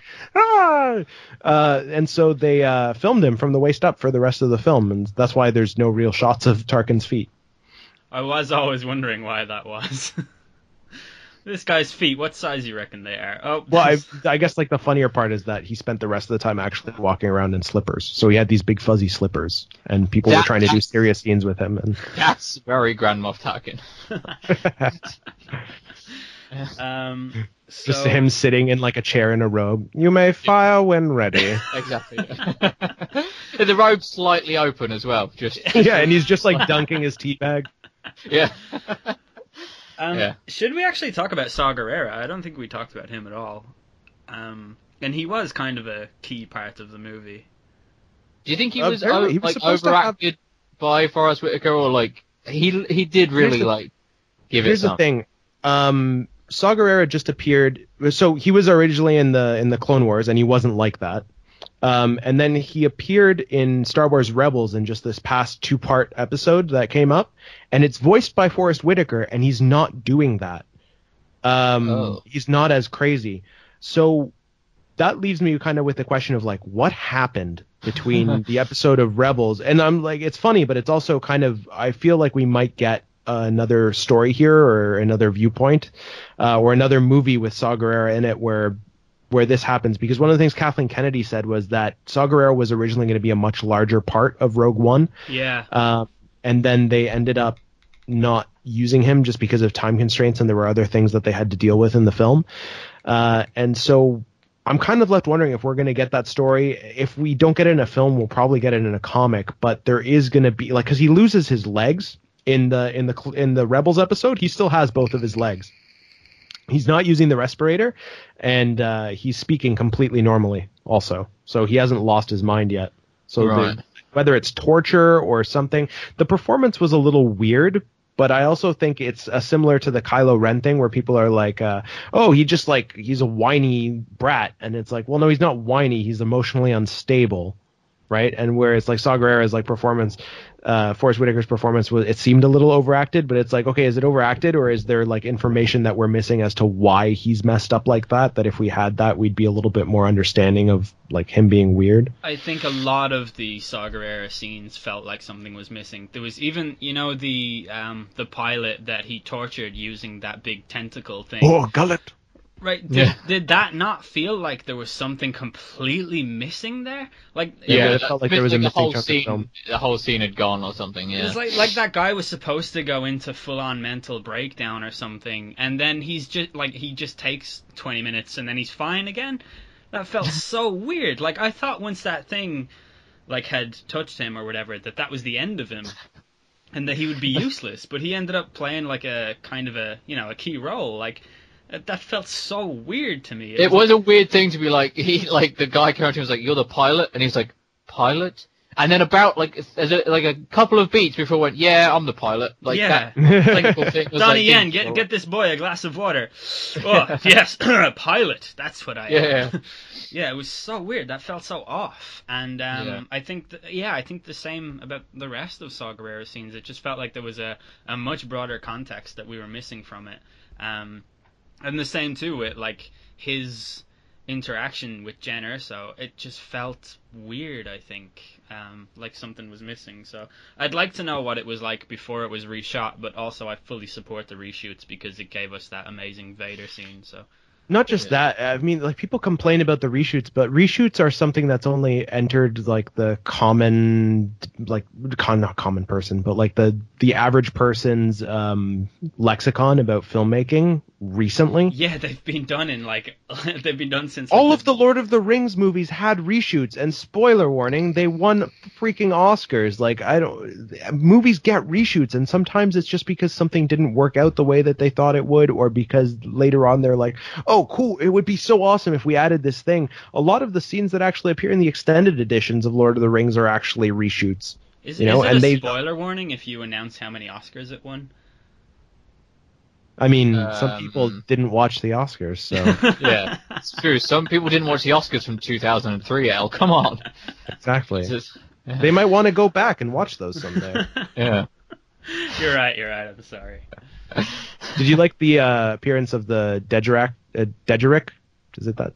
Dedrick table in Saw Gerrera's. Yeah, Yeah, and it was yeah. like an actual one, not like a digital one, right? Like Yeah, it's like they couldn't afford. Yeah, no, that was so good though. graphic table. That lent so much credence to the idea of them being like, actual like rebels, like dissidents, like people living on the fringes. Like, Yeah. yeah, I thought that was really, really cool.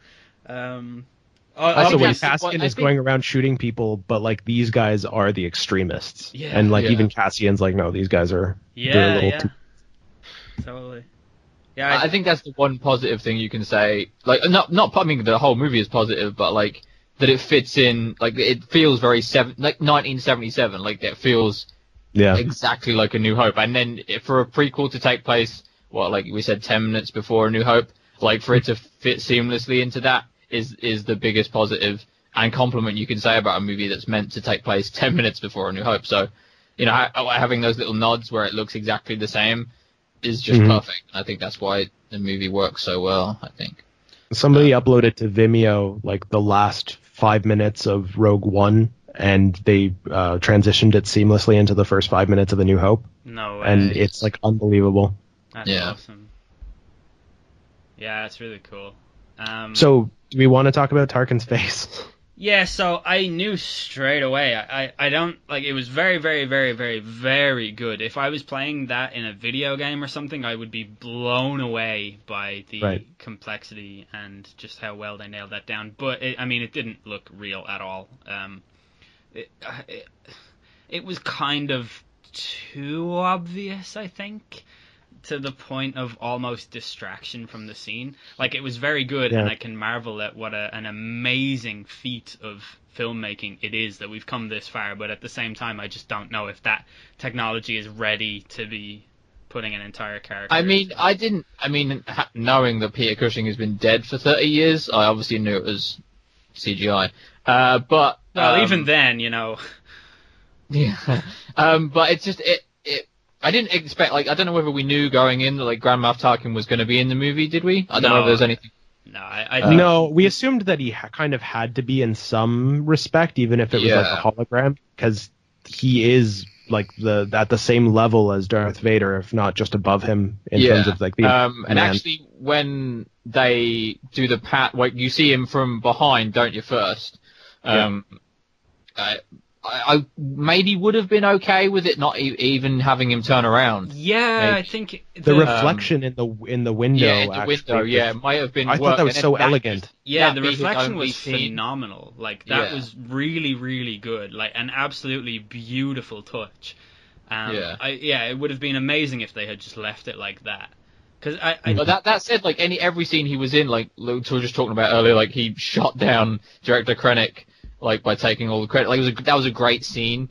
So, I think even showing him from a wider angle, I don't understand why they pushed in for close-up so often. And it felt like some of those scenes went on for just half a second too long, where it's oh, this one's actually all right. I didn't notice it as much when, oh, nope, there it is. Yeah, and then they cut. I agree. Cut earlier. Yeah. They gave you too much time to focus on it.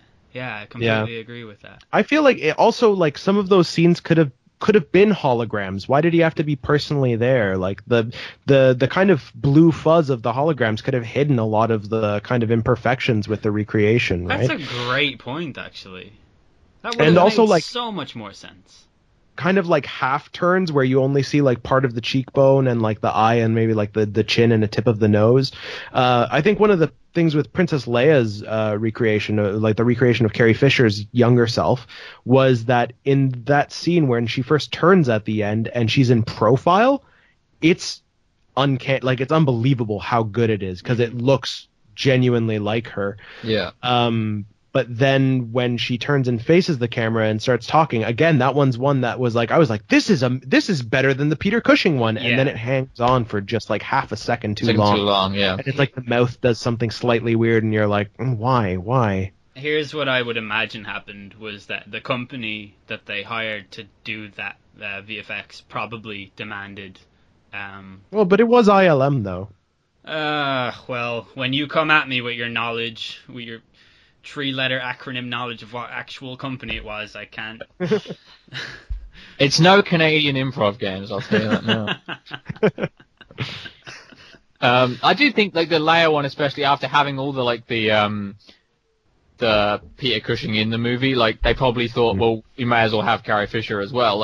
But I do think that with the Princess Leia one, they could have just had, as soon as that guy came to that room and they went past the door and you just saw the back of the white dress and the head thing and the little shape of her head. Yeah, that could have ended then. It could have ended then. Yeah, you could have been I thought that was fine the way it was. Or even the profile, because again, that profile shot was so good, and she could have said the line like that, we have hope, just from behind, but they had to give her a full blown close up of, and it felt unnecessary, and it felt like it lacked restraint. If she delivered the "we have hope" line, where you didn't actually get to see her say it, I think that would have been kind of weak for a closing line, maybe, especially going into A New Hope. I don't know. Do you think they needed to say hope as many times as they did? They really pushed hope hard. But I think they're recontextualizing what hope means in A New Hope, because for the longest time we assumed that hope meant Luke. But Yeah, really, true. like A New Hope is also the Death Star plans. It's like that we now have this way of destroying it, because in A New Hope, it's like they already have the Death Star plans, but we don't have any context for how difficult it was and how close the rebellion came to not existing, because they had actually given up, and it was, General Radis and it was Bail Organa who were the ones who went in and actually, well, not Bail Organa, but Leia, representing him, who went into the fight when they weren't supposed to. I thought that Hope represented Han Solo's daughter, Hope Solo. Oh, Yeah. International The goalkeeper famous- for The United States. famous domestic abuser, yes. this I mean- is podcasting. Han Solo has such a bad record when it comes to his kids. He really does. He's They all not a turn good out to dad. be cunts. Where do we think like it stacks up in the in order of Star Wars movies? Like, can it be placed amongst the So seven? I think, to me, it belongs in a different place in the Star Wars canon. Like, I am a man who, like, I don't really cry an awful lot or really portray a whole lot of emotion in my day-to-day life. But recently I've started this really annoying thing where when I'm at a concert and I'm really enjoying it, like, I can feel tears. They don't actually come. I don't actually cry, but I feel that sensation to need to cry because I'm so overwhelmed with happiness, which is so fucking weird. When I was watching, Not weird at all. when I was watching The Force Awakens and Rey and Finn were in the Millennium Falcon and they were trying to escape and they were like evading those two TIE fighters, like, I had actual tears in my eyes because I was so fucking happy that I was seeing, like, the Millennium Falcon in Star Wars in the Flying cinema. again for the first time. Oh my god, it was like, it's so hard to describe how, and I even watched it, I saw that in the cinema 3 times, and every time at that exact point I felt the tears, and it's so weird. I didn't get any of that from Rogue One at all, and I saw Rogue One with my girlfriend, so, like, if I were to feel in any way, like, it would have just come all out, but Yeah, I kind of agree with you. Like, I think The Force Awakens was a different experience, especially for people who grew up with the originals. Like, especially with Anne and like, yeah, I did cry when like Carrie Fisher's Princess Leia came off that ship and they landed and they had that moment. She had that moment with Han Solo, and it was like, me too. Jesus. Yeah, and I think that's like, and it gets you like, whereas this, we have no connection to these characters really. As fans, I mean, it's a fucking great Star Wars movie. Like, I think the closest I got was when K2 died, to be honest. yeah, no, I agree. Yeah, K2SO, like when he died, that was the one that hit me the hardest. I'm so glad And part of the problem when Felicity Jones and Diego Luna were at the end just waiting for the explosion to hit them, and it would have been such an emotional moment, except for the entire time I was thinking, like, please don't make them kiss. Yes! Why? Oh my god, I was just don't about kiss. to say that! Yeah, I was just I'm about to glad say they that didn't. exact Like, the thing. hug was nice. Like the hug Yeah. was nice. But I did not appreciate the hand touching before that. I was annoyed at that somehow. Like, because Star Wars does this great thing where, like, I knew they wouldn't because Star Wars never does that in the first movie. I know Luke and Leia kissed, but they're brother and sister, so if you think that was like a normal kiss, then you're disgusting. Hey, it was for luck. Yeah, exactly, it was for look. Yeah. And doesn't explain the one in the second one though. Finn and Rey didn't do it. Like, no, I mean in the first movie they don't do it. Like, I think Finn and Rey will probably kiss because I'd say by the end of Rey this year. kisses Finn's forehead at the end when she says goodbye. Yeah, But I get the feeling that just because of the way that they've been treating it, I get the feeling that Rey and Finn are just going to be friends, and that's the happiest. I think they will boldly take this. I think the reason they've kept them apart is because for some weird reason in movies you are not allowed to be an interracial couple unless that is the focus of the plot. So, or else, alternatively, you can be Will Smith and have a white girlfriend. But that's it. There's no other circumstance in Hollywood where it's okay to be an interracial couple and not have We that bring be this up on a lot of podcasts, but I it's hard to like disagree, kind of. Yeah, like, I mean, just name a movie off the top of your head where there's a black person and a white person and they're a couple and it's not the storyline. It's really and it's hard not to Will do. Smith. And Yeah. especially in a blockbuster. Like, I'm sure there's probably movies, but I think that's why Finn and Rey were kept apart. So, like, I think that's why they created like a friend barrier around them, or I should have said friend zone. But yeah, I think I think they will get together though, right? Because like Finn wants it too bad, and he'll probably just assault her. I kind of like on the the idea lane. of Rey not being involved in that way with anyone though. Yeah, but will the other nerds be happy with that? Because like they're already really unhappy that she's a Jedi who realized her power. Well, I honestly, in my feelings on this, is that they're about to be really, really unhappy because the rumors are that Poe Dameron is actually gay. Oh, really? And that he has a thing for Finn. That would be so good. I really hope they do that. He has a thing for Finn. Oh. Yeah, there's a moment when they first meet again after. Yeah, they hug. They hug, and he's like, "Wait a minute, that's my jacket." And Finn's about to give it back, and he's like, "No, keep it. It looks good on you." And he bites his lip. And so, like, fans have actually like zeroed in on this as like, "Oh my God, he's gay for Finn," which I don't think would necessarily be a bad thing as long as they handled it correctly. And by handled it correctly, I mean like don't say it until like afterwards, and don't make it a plot point. As right? long as he keeps saying we need company, he can do whatever he wants. That's all I need from Poe Dameron is to say we need company, or sorry, we've got company, over and over. You need a pilot. Yeah, I need a pilot. But That yeah, was a pickup line. The Force Awakens like genuinely makes me feel butterflies, and this didn't do that. Mm-hmm. So again, going back to the score, man. Like, I feel like part of that has to do with the score. The score and the other just basic parts of the Star Wars aesthetic, like the opening crawl and the wipes, and you know what I mean? Like, it just... But I didn't miss the opening crawl. They did that deliberately, didn't they? So, though, that it wouldn't fit in with the other 7. Like, they made the 7 as that Star Wars 7 and 8 and 9. And then this and the Han Solo thing, and then... the Plo Koon, is it the Plo Koon? That's definitely, that should be a thing. Plo Koon? I believe it's the Ku Klux Klan you're thinking of? Yes, I believe it's... No, Jedi Master Plo Koon. That's the one, yeah. They should definitely do one about him, because he had a gold lightsaber, and that guy's badass. Dude, that guy was a badass. Yeah, right? El's completely lost They do stuff with him in Clone Wars, and it's really good. Oh, why do I not watch Clone Wars? Mace Windu. Because the first 2 seasons are kind of unbearable, and then the 3rd season picks it up. Okay, but yeah, I think I mean, do we think it's good that they've made this this separate? I mean, could they have gone with like this is 3.5 or nah? It has to be separate and it has to be standalone. I think.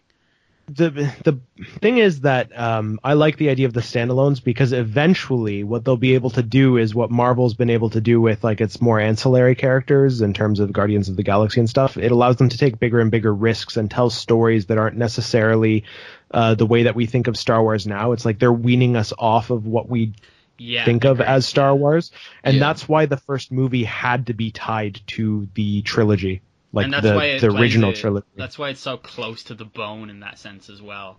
But it's the same thing with Episode 7, right? Like that's why the plot is so. It's literally the plot of A New Hope. It's like they played it extremely safe because they had to recapture that lightning in the bottle. They have to rediscover what Star Wars is and how to film that so that they can start iterating on it, right? Yeah. And so like maybe then you do get like a Plo Koon movie, or maybe you get a movie about characters who were never actually part of the Star Wars universe. Maybe you do get an Old Republic movie a few years down the road, right?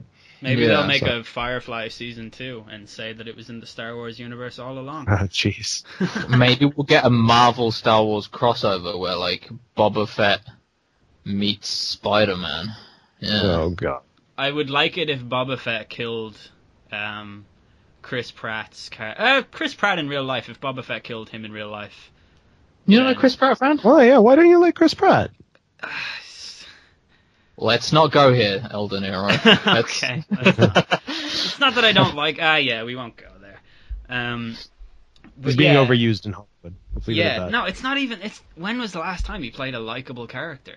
Like, God, his fucking in Jurassic World. I just wanted him to get eaten by those raptors so fucking hard. I think they're trying so hard. I think they're trying so hard to make him be the Han Solo character, aren't they? Like in everything he is in. Like Star-Lord is literally Han Solo.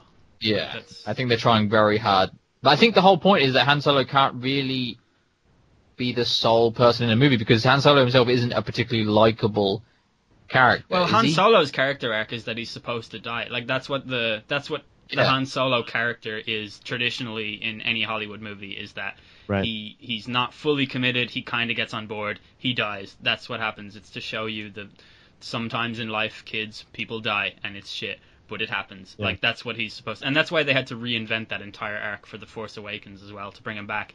Like, now he's a smuggler, he doesn't want anything to do with the rebellion. He's all in. He's dead. That's like what's supposed to happen with him. Whereas Chris Pratt gets to live. Anyway, I don't really hate Chris Pratt. I just want him to stop being unlikable. I think it's the types of roles that he gets cast in and Yeah. the writing of those roles. Yeah, and I right? have the same thing to say about Ryan Gosling too. So We'll see with He definitely dies in La La Land. Yeah. oh my That's- God, what am I thinking of? your Blade Runner, Blade Runner. which Blade also Runner. has Han Solo in it. Hello, people, sheeple. Yeah. The writing's on the wall. It's a conspiracy Wake theory. up. But yeah, should we maybe then? Well, we were still stacking Force Away or the Rogue One, right? Oh, sorry, we were. Yeah. And I. Yeah, where do we Sure. think it comes, like, on the Yeah. scale? I kind of, to finish my point, my very, very long discussion build point, I feel like it just stands alone, honestly. This is a standalone movie. It stands alone. It might be Rogue, if you will. I don't get it. In I terms don't of all get it. the Rogue movies, this is number one. Yes, it is. Yeah. It's one on its own. Well, I mean, this is obviously the prequel to Rogue Nation, the Mission Impossible movie. People kind of overlooked that, really, but it is the case. That's very true, clearly. yeah. Oh man, imagine Tom Cruise in a Star Wars movie. Please don't. Imagine Tom Cruise running in a Star Wars movie. Tom Cruise, I think every movie needs. Plays Tom an Cruise in Ewok. it. Running? He needs to run, so he needs to be an Ewok that can Ewoks run. can't really run. Their limbs are Uh-uh. just sort of one stump. They have very like. They're basically like furry organic R2D2s. Yeah. Yeah. They are, yeah. Yeah. I see. I kind of agree that Rogue One does kind of stand by itself because I feel that in a lot of ways it did Star Wars better than Force Awakens, and I know a lot of people are placing it higher up the pecking order than Force Awakens, but I think it There's- tells a better story. I think you're right in the way that Force Awakens is essentially A New Hope, isn't it? Basically, Yeah, Force I mean, that's- Awakens the is- plot is- points is the same thing. Whereas, like, this tells a better story. Like, from start to finish is probably a better told story. The fact that they die, it's darker, it's grittier. But yeah, I mean, Force there Awakens is something kind of like, it's almost like lazy. It's not lazy, but it's. it was the easy. safe bet. Yeah, Yeah. exactly. It's safe. That's the word. But it's safe, and it's also laced with just all of these pieces of nostalgia that make you like actually happy. Like they release endorphins into your brain. It's that type of happy. Whereas Rogue One is just a really close to the bone plot maneuver in Star Wars that Right. will definitely not hurt to watch. And in terms of it as a movie itself, it's really, really well made. Like I would say it's the most well made Star Wars movie since The Empire Strikes Back. Since the Return of the best Jedi. film. In terms of cinematography, it is the best filmed. The scene of the Death Star eclipsing the sun before it shoots down on Jeddah, completely symmetrical shot. yeah. Brilliant. I wish they had actually yeah. held for a little bit longer because it was. well, it all was- those scenes to me on Scarif where like the AT-ATs are going through like the trees and like Oh yeah. hitting the sand and all that stuff. Like, just it looked fucking great. Like, yeah. So What did you guys think of the new ships? How they fit in? There was the U-wing and there was the TIE Striker, and then there was also those Imperial tanks on Jeddah. Yeah, it And then made sense. transport ships. The tanks, like, why were they not on Tatooine? But then you remember that they only released like a few. They sort of scoured stormtroopers across the galaxy to look for those landing pods. But yeah, all of the things they used in it made sense, and they all looked Star Warsy. And I guess that's all you can really ask for, isn't it? Like, Yeah. Well, and there was also apparently the TIE Strikers were decommissioned, like they were about to be decommissioned just right around the time that movie takes place. And explaining why they aren't and I think they're also supposed to be planetary fighters. They aren't supposed to go up into space. Right.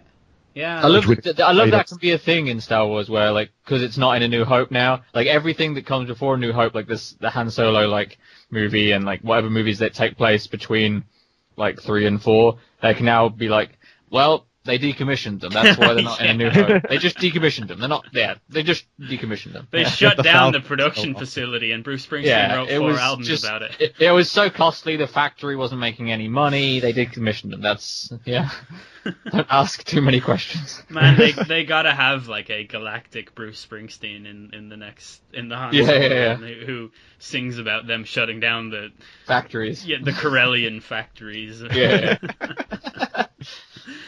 Yeah, I love his album. There's an amazing tweet in there that you need to do, but it needs to be crafted better than just. That's so hard. Have you ever seen the Onion article about Springsteen's album Red Dust? It's like I think so. It's like a concept album set in the 25th century of Martian mine colonies being mistreated by. It's so fucking good. Yeah. But yeah. I agree.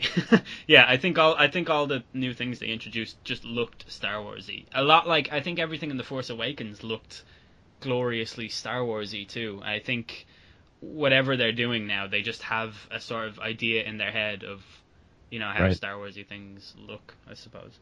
I think that was just my biggest criticism of the prequels, really, is that it looked too shiny and stuff. New. It didn't look It looked too new, and then now they're like, things need to look a bit dusty in Star Wars. The used universe, right? Yeah, exactly. It is a used universe. Like, it's dusty. It's lived in. Exactly, yeah. And I love, like, Luke's robes at the end of episode 7 when he's standing on the cliff, and his robes are just, like, disgusting. Like, they're completely dirty. And then you compare that as well. He was just eating a sandwich. You compare that to the Jedi robes in any of the prequel movies, which are immaculate, and then you start realizing that all of their clothes are immaculate. And it's like, of course they were immaculate, because they were filming all of this in front of like blue and green screens with no context for what was happening, and like it's there was no connection with that environment. Right? Whereas these ones, there was peace and order in the galaxy. I mean, when the Empire took over, like, peace and order with the dry cleaners. They stopped, they decommissioned dry cleaners, and they stopped people showering. That's what Obi-Wan means when he says a more civilized age. Yeah, exactly. Yeah. Classic Obi-Wan. Such a conservative. What do we think about them not saying, like, his name in Rogue One? They just, to me, it's like very try-hard. The Jedi friend. The Jedi friend. You fucking know his name. Don't. Well, Mon Mothma probably doesn't know who he is. Oh, no, but Bail Organa should be like, oh, Obi-Wan? And she was, that's the guy. But except he was like, I'll ask the guy. Okay, yeah. He disappeared and he became old Ben Kenobi. And let's not forget that this is a universe where a bright and educated young man like Luke can go, Obi-Wan Kenobi, I wonder if he means old Ben Kenobi. Like, listen up, you fucking idiot. The likelihood, considering they have the same last name and they're both an old hermit guy, is pretty. Well, he says maybe he's a relative. Yeah, but either way, I think it's fair enough that they just refer to him as the Jedi guy, because clearly Obi-Wan was going through a serious, like, identity crisis at this time. And so, That's a good, A very Bruce Jenner moment. But I'm really good at excited for things. I'm excited for the future of Star Wars after this. Like, if Rogue One did one thing absolutely well, was that it really got me excited for not just the episode 8, which we get to see next year, but also, and all of the trailers and stuff that's going to come out for it, but all of the new standalone films that are going to come out. Because I was slightly worried about the Han Solo film, because I felt like it was completely unnecessary. And even like Alden Ehrenreich, I think is the actor's name. Is Alden like, Nero, I think is his name. I thought like, okay, like I saw him in in Hail Caesar, and like I thought he was really good in that, and maybe he'll be fine. And then I saw Rogue One, and like knowing that Donald Glover was cast as Lando, which is probably the most perfect casting choice in the last 10 years. So good. It's amazing. Yeah. It really kind of like built up a lot of it gave me some new hope for these standalone films, because I was a little worried, and now I'm not so worried, because Disney, that's one of the things about Disney and the amount of money that they spent on stuff like Marvel, but also Star Wars. Like that's a lot of money to invest, and on top of that, the fans are so jaded even still because of the prequels. A lot of them anyway. Some of them really like the prequels, and that's fine. Is that they can't afford to make a bad Star Wars movie. Yeah. Because people will drop Star Wars. If they make one bad Star Wars movie, they can't. And I think one of the good signs is that they haven't really made a terrible Marvel movie either. Like probably the first Thor movie might be the worst of the Marvel movies. And that's really good. Yeah. Well, I really like it. Yeah, I mean, it's not terrible, and that's the best thing you can say about it. Exactly. It's the worst, and it's not at all terrible. So yeah, I mean, when he they know walks what into they're the pet shop and announces that he needs a horse. yeah, it's great. That's the best part in any Marvel movie ever. Isn't And it? honestly, Like he's having a tea and he like throws it on the floor and smashes it. It's like Because another. This drink, I like it. Yeah. Yeah. Another. Yeah. I feel like they're going to be a lot more careful with Star Wars even than Marvel, just Yeah, because I it is think such so an too. important thing, right? Like it's an important property on many different levels, and they can't avoid, like they can't. I don't think they can afford bad press on Star Wars. They need good press on Star Wars. It's also Disney building itself up as like this empire of making now really good movies. Like before they were just like the Disney cartoons, and that's all they were known for. Because even like the Disney family home movies, like those were kind of like stuff that you would rent at the video store or watch on the Disney Channel. Like nobody gave a crap about them. But like these are huge films, right? Like they're now a studio to rival other studios in terms of like the quality of film that they're putting out and the quality of product, and the way that they've demonstrated that they have a genuine care for source material makes them look less like a faceless corporation run by an evil mouse. Yeah. An evil mouse. Yeah. But yeah, it's true. They're on fire. I think I mean, people talk ill of 2016, but last year I saw 2 different Star Wars movies at the cinema, and that's amazing to think. Mm-hmm. So, I mean, you know, the future is only good for Star Wars if I continue to see 2 Star Wars movies a year, different Star Wars movies a year, and then that's, you know, if I live for another 127 years, that's maths, you know, it's a lot of Star Wars movies that I'll get through, you know, so... Yeah. That's good, yeah. Should we talk about how they definitely did lots of reshoots to deliberately make fun of Donald Trump, including the scene at the very end where they all urinated on a photo of Donald Trump? I thought that was really weird, and it wasn't really fitting. I did think that was weird, and also because they preempted that dossier coming out. Like, how did they know? Yeah. The information was going to come out, you know? That's really true. Also... unless Putin is really... on board with Disney somehow. You know what? That's very true, because I tweeted that a long time ago about the pissing thing, and now I know that it's actually prophetic. So yeah. That's pretty good going from me. Yeah, this is the third beer talking. But can we laugh at the fact that people boycotted the movie because they thought that it disrespected Donald Trump? Yeah, that's right. I don't know if those numbers actually really mattered at all. No, I don't think so. Really insignificant. Yeah. So like I don't know where it is like in the highest grossing movies of 2016, but it's got to be like up there, hasn't it? Basically. Well, right, for 2016, it was the second highest grossing film. Jeez, in the space of like that 2 is weeks? Exactly. Yeah. That's the scary part, that in the space of 2 weeks, the only thing that superseded it was Zootopia, which is another Disney property. So I think they had 3 or 4 movies no, it was 3 or 4 movies in the top 10, I think. Yeah, they would have had Civil War, definitely. Crazy.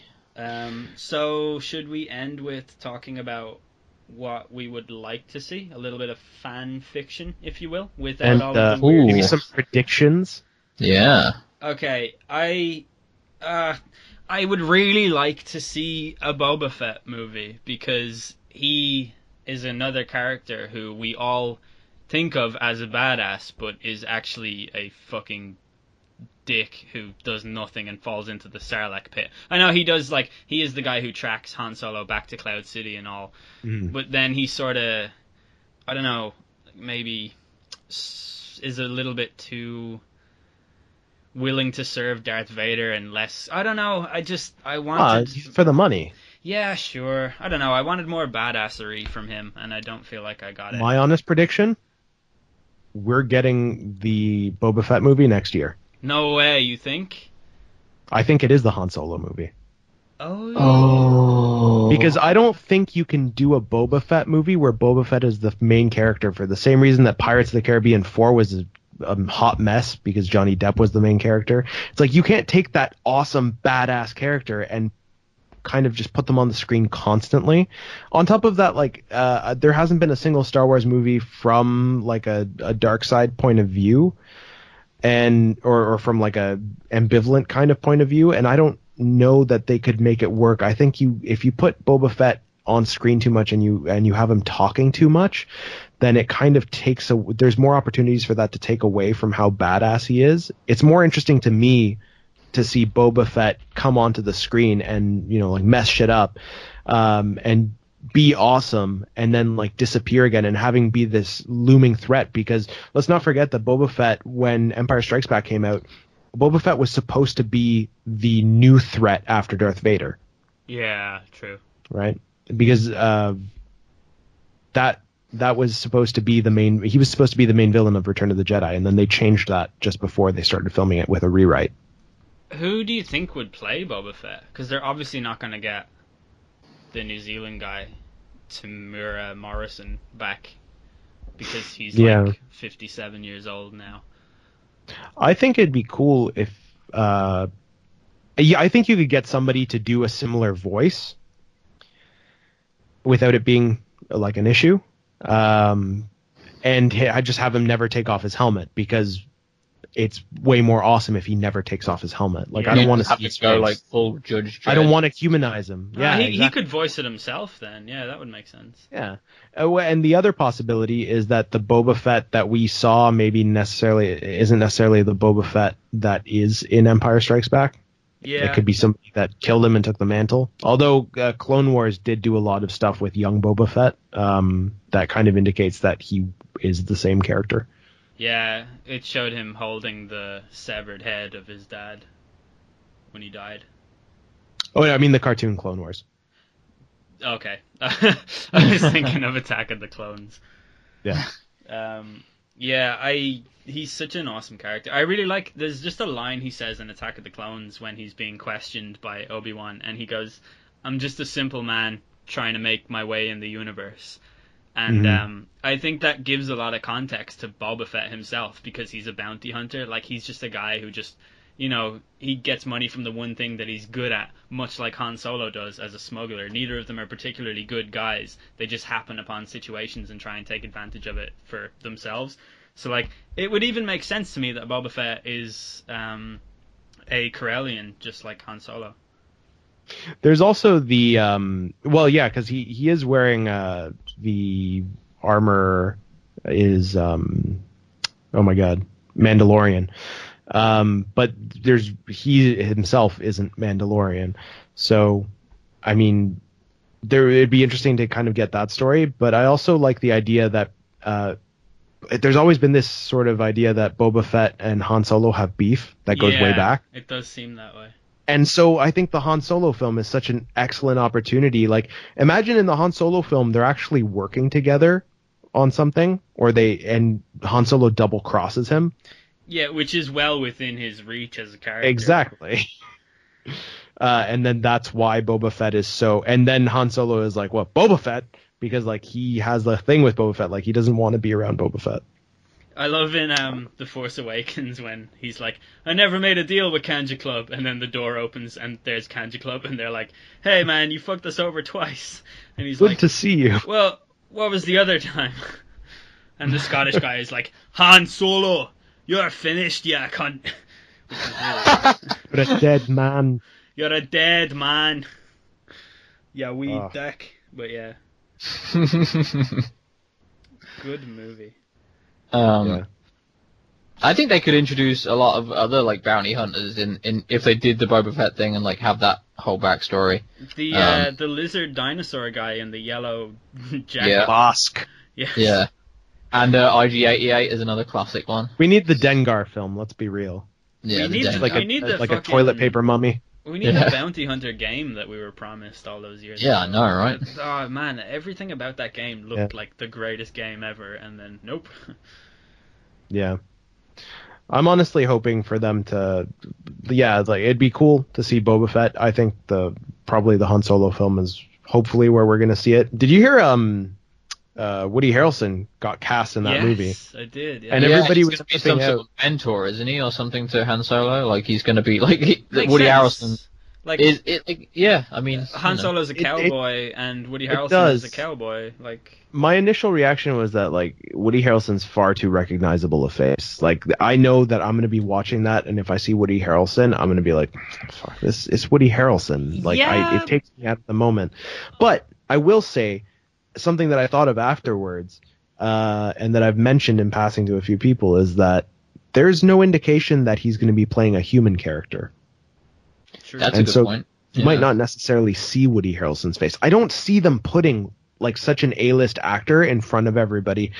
I mean, except for that they do have Emilia Clarke in that movie as well. So I will say about Woody Harrelson that he is more than capable of being a guy in a scene who doesn't steal the scene. I don't think he'll hog the screen in that sense. Like, he's in lots of movies where he's not actually the main guy, and he's in the movie, but you don't remember only him from being in the movie. well, but I'm not taking anything away from Woody Harrelson as an actor. I'm saying that like even in episode 7 when they go to attack Starkiller Base, and a lot of the X-Wing pilots are actually like actors from other things that J.J. Abrams has done. Like there's like the big guy from he was the cop in Heroes. Is one of, and he has lines and he speaks. Yeah. And as soon as I saw him, I was like, it's not that he does a bad job in the movie. It's that as soon as I saw him, and I was like, hey, that's the guy from Heroes, and like that takes me out. And I think Joseph Gordon-Levitt is one of the pilots also, and it's like, There's what the the hell? scientist from Lost as well. Like is it the Yeah. Asian guy, the scientist from Lost? Yeah. I mean, the Daniel Craig is a stormtrooper in The Force Awakens as well. Yeah, but that wasn't as obvious. Like that was okay. It didn't take away from to me. Like it was as soon as I heard him, I was like, "That's fucking James Bond." Like, what is he doing as a stormtrooper? He was speaking with an American accent. What do you mean, what is he doing? He's removing those restraints and leaving the room with the door opened. No, he's not talking with an American accent, is he? Yeah, he Yeah, is. he He is. totally is. There's no way you could have spotted that was James Bond in that moment. Yeah, I did. Really? All right, Sonic ears. Yeah, because there's like they're not the first bit when he walks in the room, but when he says, I don't know, there's a line afterwards where he says, "I will drop my." What does he say? She says, "You And will I'll drop my weapon. Yeah, and then he says the same thing. That's like it's very James Bond. Well, to me anyway. Like, I mean, maybe just I watched Spectre right before seeing Force Awakens or something, but. I think it was the face more than anything that like those actors when they did their cameos, it was like, well, I mean, why? I don't know. I just worry. I think Woody Harrelson's a phenomenal actor, and I think like he has a lot of range and he can definitely pull it off. I'm just worried that I'm going to see him and just be like, hey, it's Woody Harrelson. Oh shit. I mean, I Like don't think they kind of do that in a lot of Marvel movies at the moment anyway. Like the Thor movies as well. As like obviously Anthony Hopkins is a much bigger name than Kim from Hemsworth. Home and Away. Yeah, him from Home and Away. But I was never like, oh, it's Anthony Hopkins. Like they kind of that you like they flesh out the movie with like giant stars, and then the lead is always like less well known. Like they did it in Man Star of Wars Steel. traditionally has always been like a series of movies that has relied heavily on unknown names and like smaller actors. But did Christopher Lee take you out of... I know your rebuttal to this is going to be, no, the shitty writing and shitty movie took me out of it. But like, did Christopher Honestly, Lee... a little bit, yeah. I didn't realize, like, why did Christopher Lee need to be in a Star Wars movie?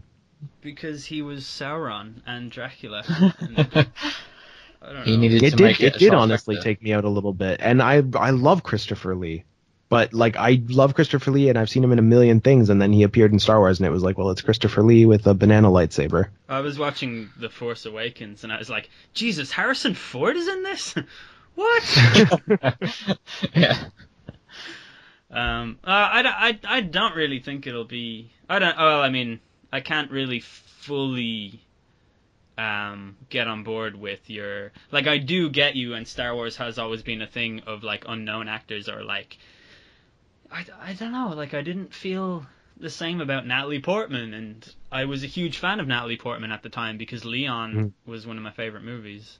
I think Right. the Phantom Menace obviously cast a lot of quite famous people, didn't it? Qui-Gon Jinn. Liam Neeson is That's hugely his famous. Well, yeah, that's the thing is like I never see Liam Neeson in maybe it just has to do with the writing. I don't know. But like sometimes I feel like it can be jarring, and I just hope because I really like Woody Harrelson. I really hope that they do work him in a way where it's not distracting. And they probably will. I'm really glad that Miles Teller isn't playing Han Solo, because I wouldn't go and see the movie if he was. Like, not only is he just a really unlikable person, but he's in every fucking movie right now, and he's like 41 years old, and he plays a kid in every movie, and it's so distracting. And if he was Han Solo, I think it would have been terrible. There, I said it. And also, another thing, Hollywood, make a fucking movie where John Cusack plays Miles Teller's dad, because it is the most obvious thing ever. Just make that movie. They are literally the exact same looking person. So It is true. Loosemore, do you have anything that you're predicting or hoping for in the new movies? I just hope that they're good. I mean, I think, like, at the moment we've got, like, kind of... I mean, how many Star Wars movies? 8 movies. Over half are good. I mean, if that trend keeps going up, I'll be happy. Like, to be honest, they could make a Star Wars movie about, as long as it feels feels like a Star Wars movie to me. That came out as just got one whole word there.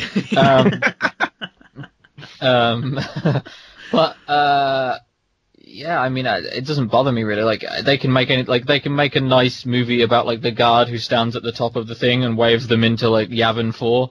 You know, the one with like the little gun thing that, like, I don't really know what he does. I hope he gets paid well. He's just making sure that they're coming in at the right speed. I mean, hope he gets paid well. I mean, he's up there for like a whole day. I mean, maybe they have shift work and like he has a 4-hour stint or something. But I don't see an obvious way for him to get up there either. No, me neither. Like, how does he get up there? He uses the Force. That's not how the Force works. That's not how the Force works? Yes. But yeah, they could make a movie about him, and I'd be like, if it feels like Star Wars, I'll go see it. But yeah, I mean, yeah, like, it would be great if they did a Plo Koon movie and he had an orange lightsaber and it was fucking awesome and he was just like demolishing stormtroopers. Like, that would be great. Wait a minute, Kyle Katarn has an orange lightsaber. Who? Kyle Katarn was in the old, I guess it's the Legends now, was the guy who stole the Death Star plans originally, according to like the old canon. Until Disney came along and blew that out of the water. That's fine. Yeah, no, Plo Koon does have an orange lightsaber. I remember playing Jedi Power Battles. It's orange or yellow. Yeah, something like that, wasn't I don't it? remember. All I know is Dark Forces 1 and 2 were so good. And even Jedi Knight and Jedi Knight Jedi Academy were really good also. yeah, I really liked the Force Unleashed as well. The first one was The excellent. first one, it was really good. Yeah. Yeah, we need another good Star Wars game. Like, the Battlefront was okay, just... Well, there was one of the writers from Uncharted left Naughty Dog and is working with EA on a Star Wars game, third-person action-adventure Star Wars game. Awesome. It's that one that they teased during E3 where it was just like a person stepping out of a room and they were on like some sort of desert planet and there was a star, like a Star Destroyer in the sky, and there was like Imperial banners everywhere. The thing I hate about E3 is that it shows you something you're really hyped for, and then it says like coming 2042. Oh my god. Yeah. Yeah. So I did kind of want to get into predictions a little bit about certain things. Oh yeah, I wanted to say one more thing. I think the bad guy from Episode 4, A New Hope, is in some way related to the good guy in Episode 4, A New Hope. I think we're gonna see something there. Some backstory where No way. Yeah, I think there's something. I think there's a reason why all the stormtroopers were terrible with their aim whenever they fired at him. Like, did you notice that? It was like they didn't even want to kill him. I just think that something is going on there. There's a reason why Vader wanted to protect that young farm boy. So, and also, did you notice when he was in the TIE fighter behind him trying to kill him, he said the Force is strong with this one. So, yeah, I think we're going to learn something about that in the next movie. So. I mean, related? No, you don't mean... No, I don't think they would be at any point related, because Star Wars wouldn't do that kind of thing, because these movies Star Wars isn't about family. Star Wars isn't about family. Star Wars is notoriously familyless. Yeah. Yeah. There's no related characters at all. No. Which actually brings me to kind of something that I've been wanting to talk about for a long time. I've been excited to do this episode to talk to you guys about it. Namely, who do you think Rey's parents are? Or no, a better question is, who do you want them to be, I guess. Maybe. Because, I mean, I've always kind of wanted them to either not be Luke. I don't want it to be Luke, really. Because it's just it's too obvious. Like, maybe like old Ben, like he wasn't that old, and he got about. Maybe it's old Ben, maybe he was a hermit, but occasionally like he went out on. He listened to some R. Kelly and and pissed in a woman's face. Yeah, maybe not R. Kelly. Maybe that's It seems like the only person it could be is Luke.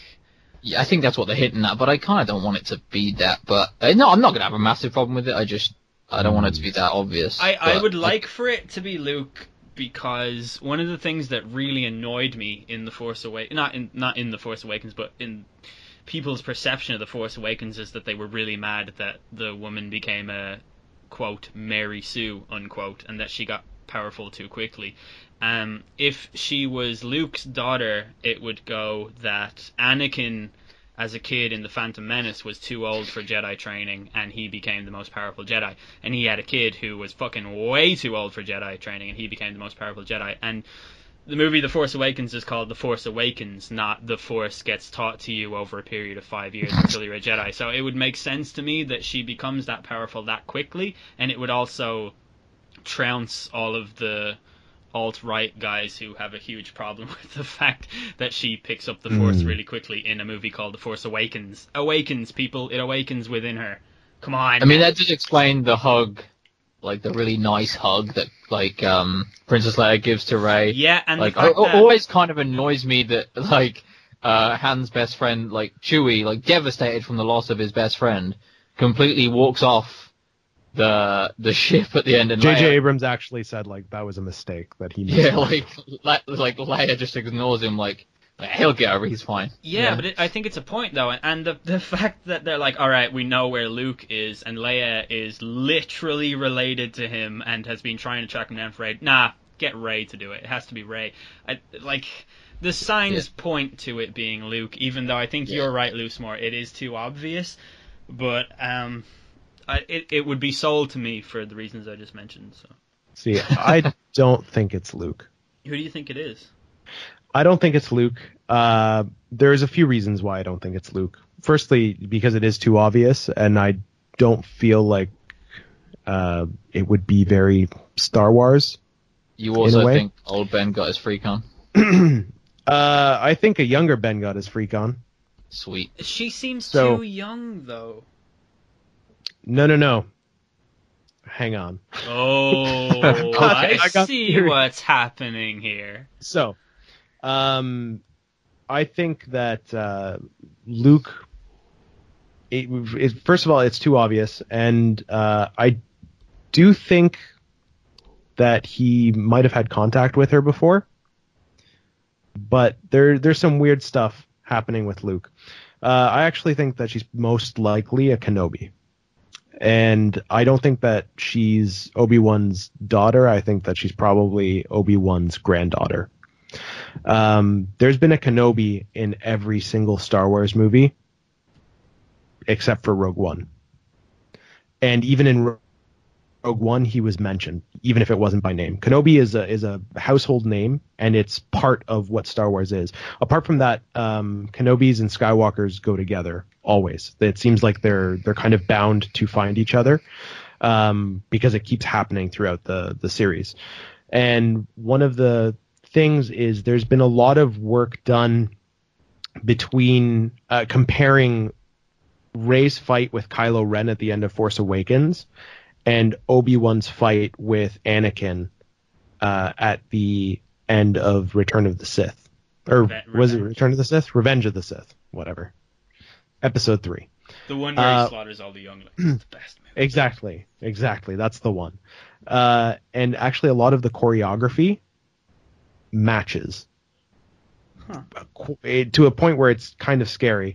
There's also the scene where she pulls Anakin's lightsaber from the snow, and you think it's going to go to Kylo Ren, but it goes to her. Yeah. The same song plays as when in Episode 1 Obi-Wan is hanging on the inside of that pit that for some reason has no guardrails, as per Star Wars industrial design.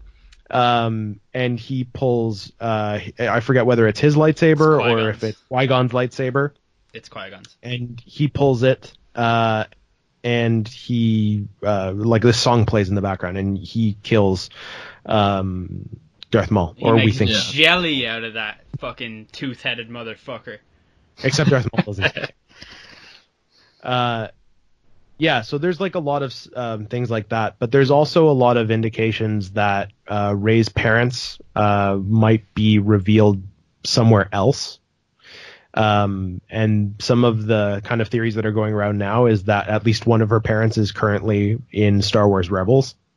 Whether that's like the young Force-sensitive character, Ezra, or that's Sabine, who's like a young Mandalorian. The thinking is that it's Sabine because in Clone Wars, it was revealed that Obi-Wan had a love affair with the leader of the Mandalorians, whose name was Satine, which is like a one-letter difference. And that he was willing to... He admits to Anakin that he would have left the Jedi Order for her. Wow, that's significant. Yeah.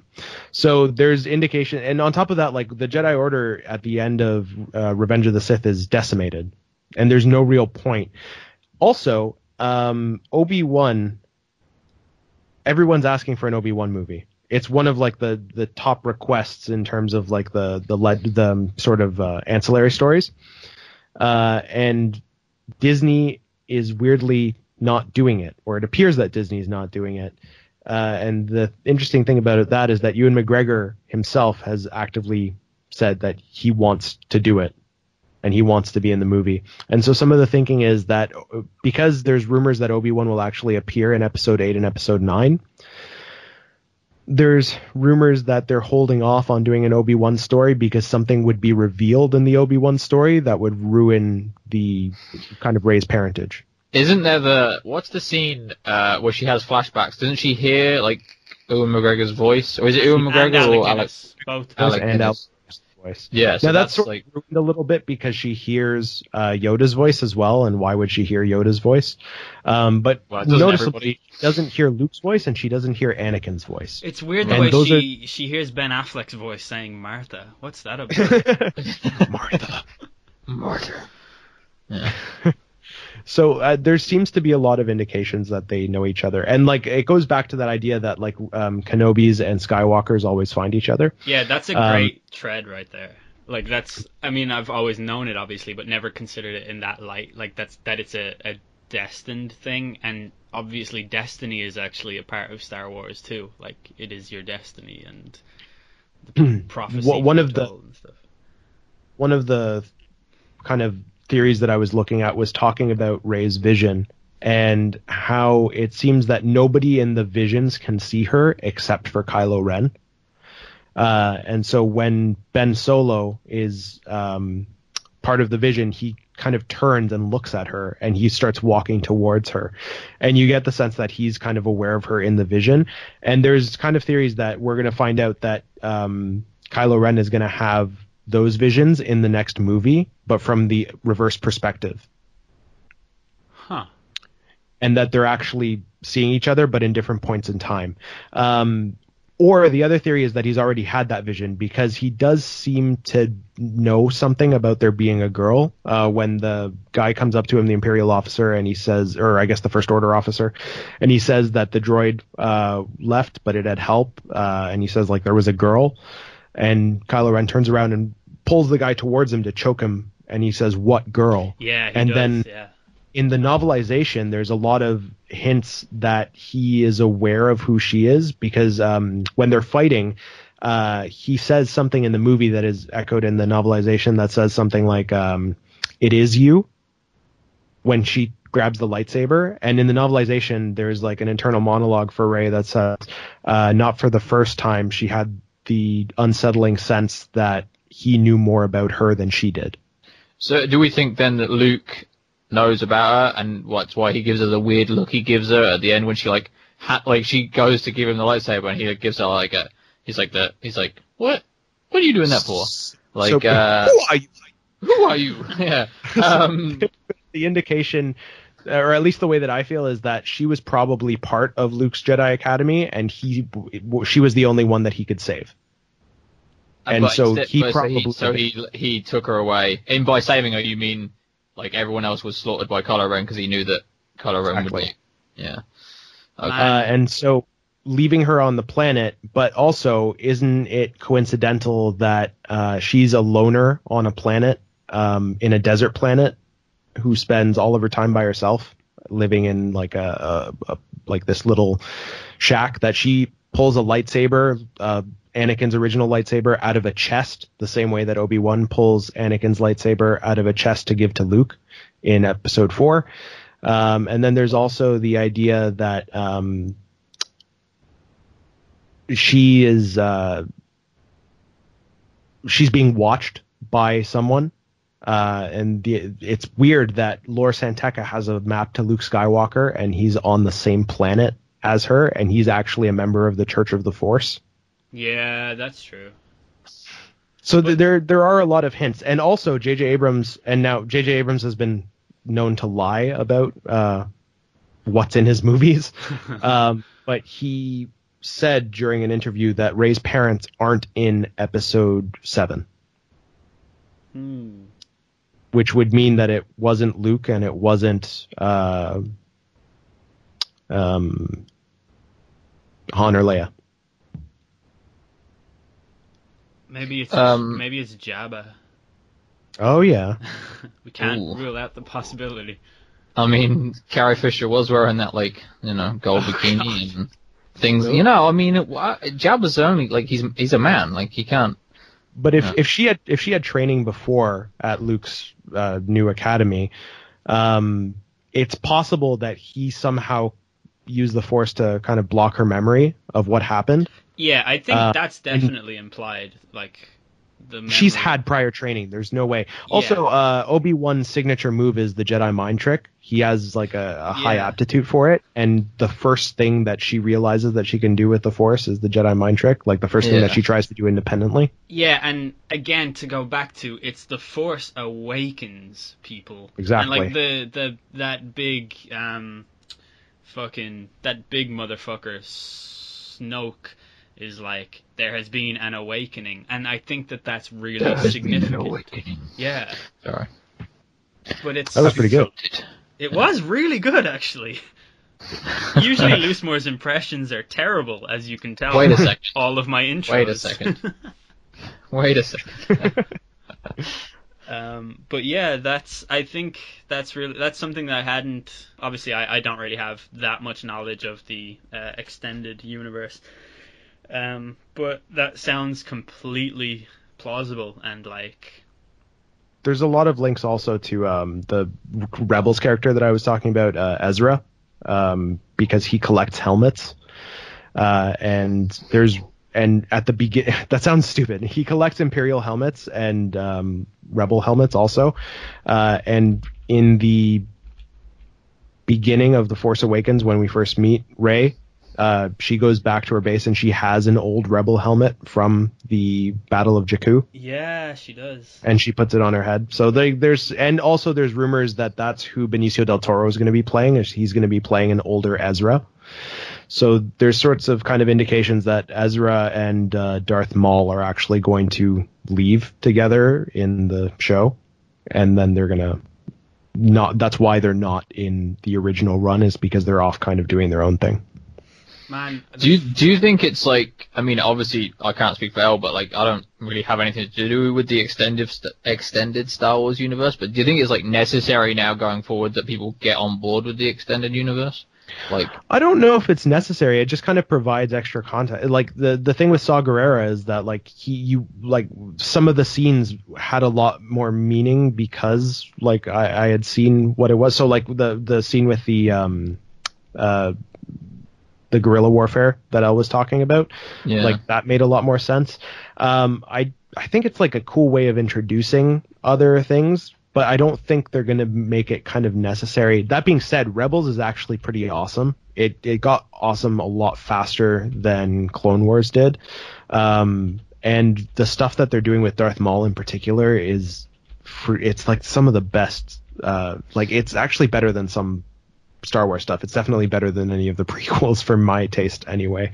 And it does feel very Star Wars, especially because in Rogue One, there's a lot of Easter eggs of Rebels. So their ship, the Ghost, is actually at the base on Yavin. They call Admiral Syndulla, which in the show right now is, I believe, General Syndulla, which is the pilot of the Ghost. And the droid from their ship is there also, but that ship is at the Battle of Scarif, so there's indication that that's how all of those characters die, is that they're in that last battle and they get decimated by the Empire over Scarif. I think as well, we do know that Disney are all in on the extended universe stuff anyway. Like they have mapped the Marvel Cinematic Universe quite like rigidly and proficiently, and I think that sort of thing is so easy to stretch onto the Star Wars universe where there's already a really rich back catalog of. There's also like a bigger opportunity there because with Marvel, the comics don't tie into what's happening on the screen. Yeah. But with Star Wars, they have the opportunity to take fans of the films and transfer that fandom onto the comics, because if the comics have to do with what's happening on the film, then it's actually more of the same as opposed to being like similar, but like the characters, it's actually like a different. Comics are complicated like that, especially like Marvel and DC comics, where there's like multiple universes and like certain things are real and canon and some of them aren't canon, or it's all canon, but they're all canon for different universes. Whereas like with Star Wars, like what they're doing with the comics and with like the TV shows and all of that is that like if it's canon, it's canon, and those things do have the opportunity to tie into the films, and you can get extra information that's going to be relevant in the films from those, right? Yeah. So I think it's like a really good opportunity to sell more shit, really, to Disney. Continuing George Lucas's grand tradition. Well, I mean, like you can't pretend that Disney's intentions with Star Wars are completely altruistic. Certainly, like the people making the films, yeah, but like as a corporation, they bought it because they knew it was going to make money and that they could make money with the merchandise from it. And we're so glad that they did, because in order to do that, yeah, they have to put out a great product, and that's what they've been doing. So, yeah. This is such a great time to be alive. This was the whole like point of the 2016 episode that we did, was that like. Look, if you don't like music or movies, I'm sure your life is terrible. But for nerds like us, this is just incredible. Like, we're going to see a new Star Wars movie in about 12 months. Mm-hmm. My God. With Luke Skywalker. Less than 12 months, yeah. Yeah, 11 months, probably. 11 months and probably like 4 days. This one is going to be out. Oh my God. What a time to be alive. I'm so excited. Yeah, same. I feel bad for people who don't have that nerd room in their heart. Should we end it here? I think we should just say Star Wars is good. I've heard that. Mm. I mean, I've never seen any of them. Yeah, we just spent the last 3 hours nearly talking about it, but no, I've never seen any of them. Those movies are for nerds, man. Yeah, fucking nerds. Yeah, wow. Thanks a lot for coming on the show, both of you. Woo. It's alright, yeah. Here is to many more podcasts. This is podcasting. That was really fun. That was an awesome episode. Yeah.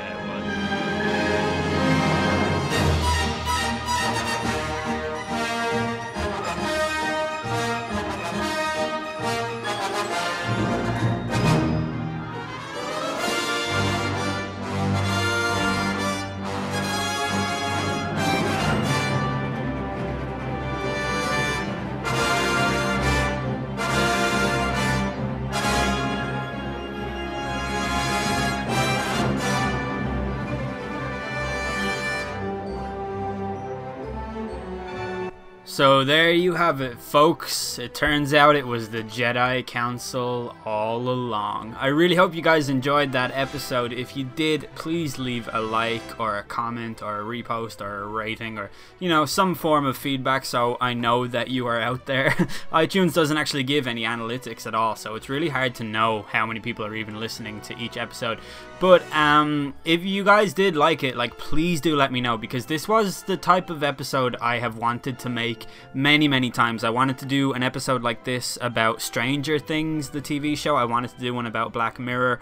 I've wanted to make sort of spoiler episodes about TV shows and movies that I've watched, because the Midnight Hour itself has always been a movie podcast disguised as a real world podcast, and I've just wanted to like really expand on that and, you know, start analyzing movies and TV shows and stuff like that a little bit more deeply, I guess, or just to talk about things that I like on a, you know, on a level where you have to have seen the thing. But it's good because that way, like, I'm sure you guys who watch this or listen to this episode who have seen all the Star Wars movies probably connected on a really strong level with this episode in comparison to the other ones. So if you'd like to see more things like this, please let me know, because it's something I'd like to do, but I can only do it based on, you know, the demand and stuff like that.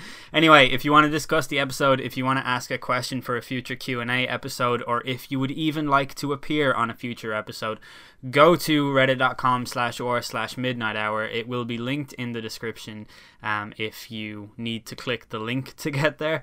And yeah, have a look at the threads, you know, leave a post in whatever one is relevant to you, and then hopefully it will make it into an episode, or you will make it into an episode, or whatever. So that is the end of this. Really hope you guys enjoyed it. Obviously, we're ending with the Star Wars theme music. I think it was relevant because we talked about Star Wars.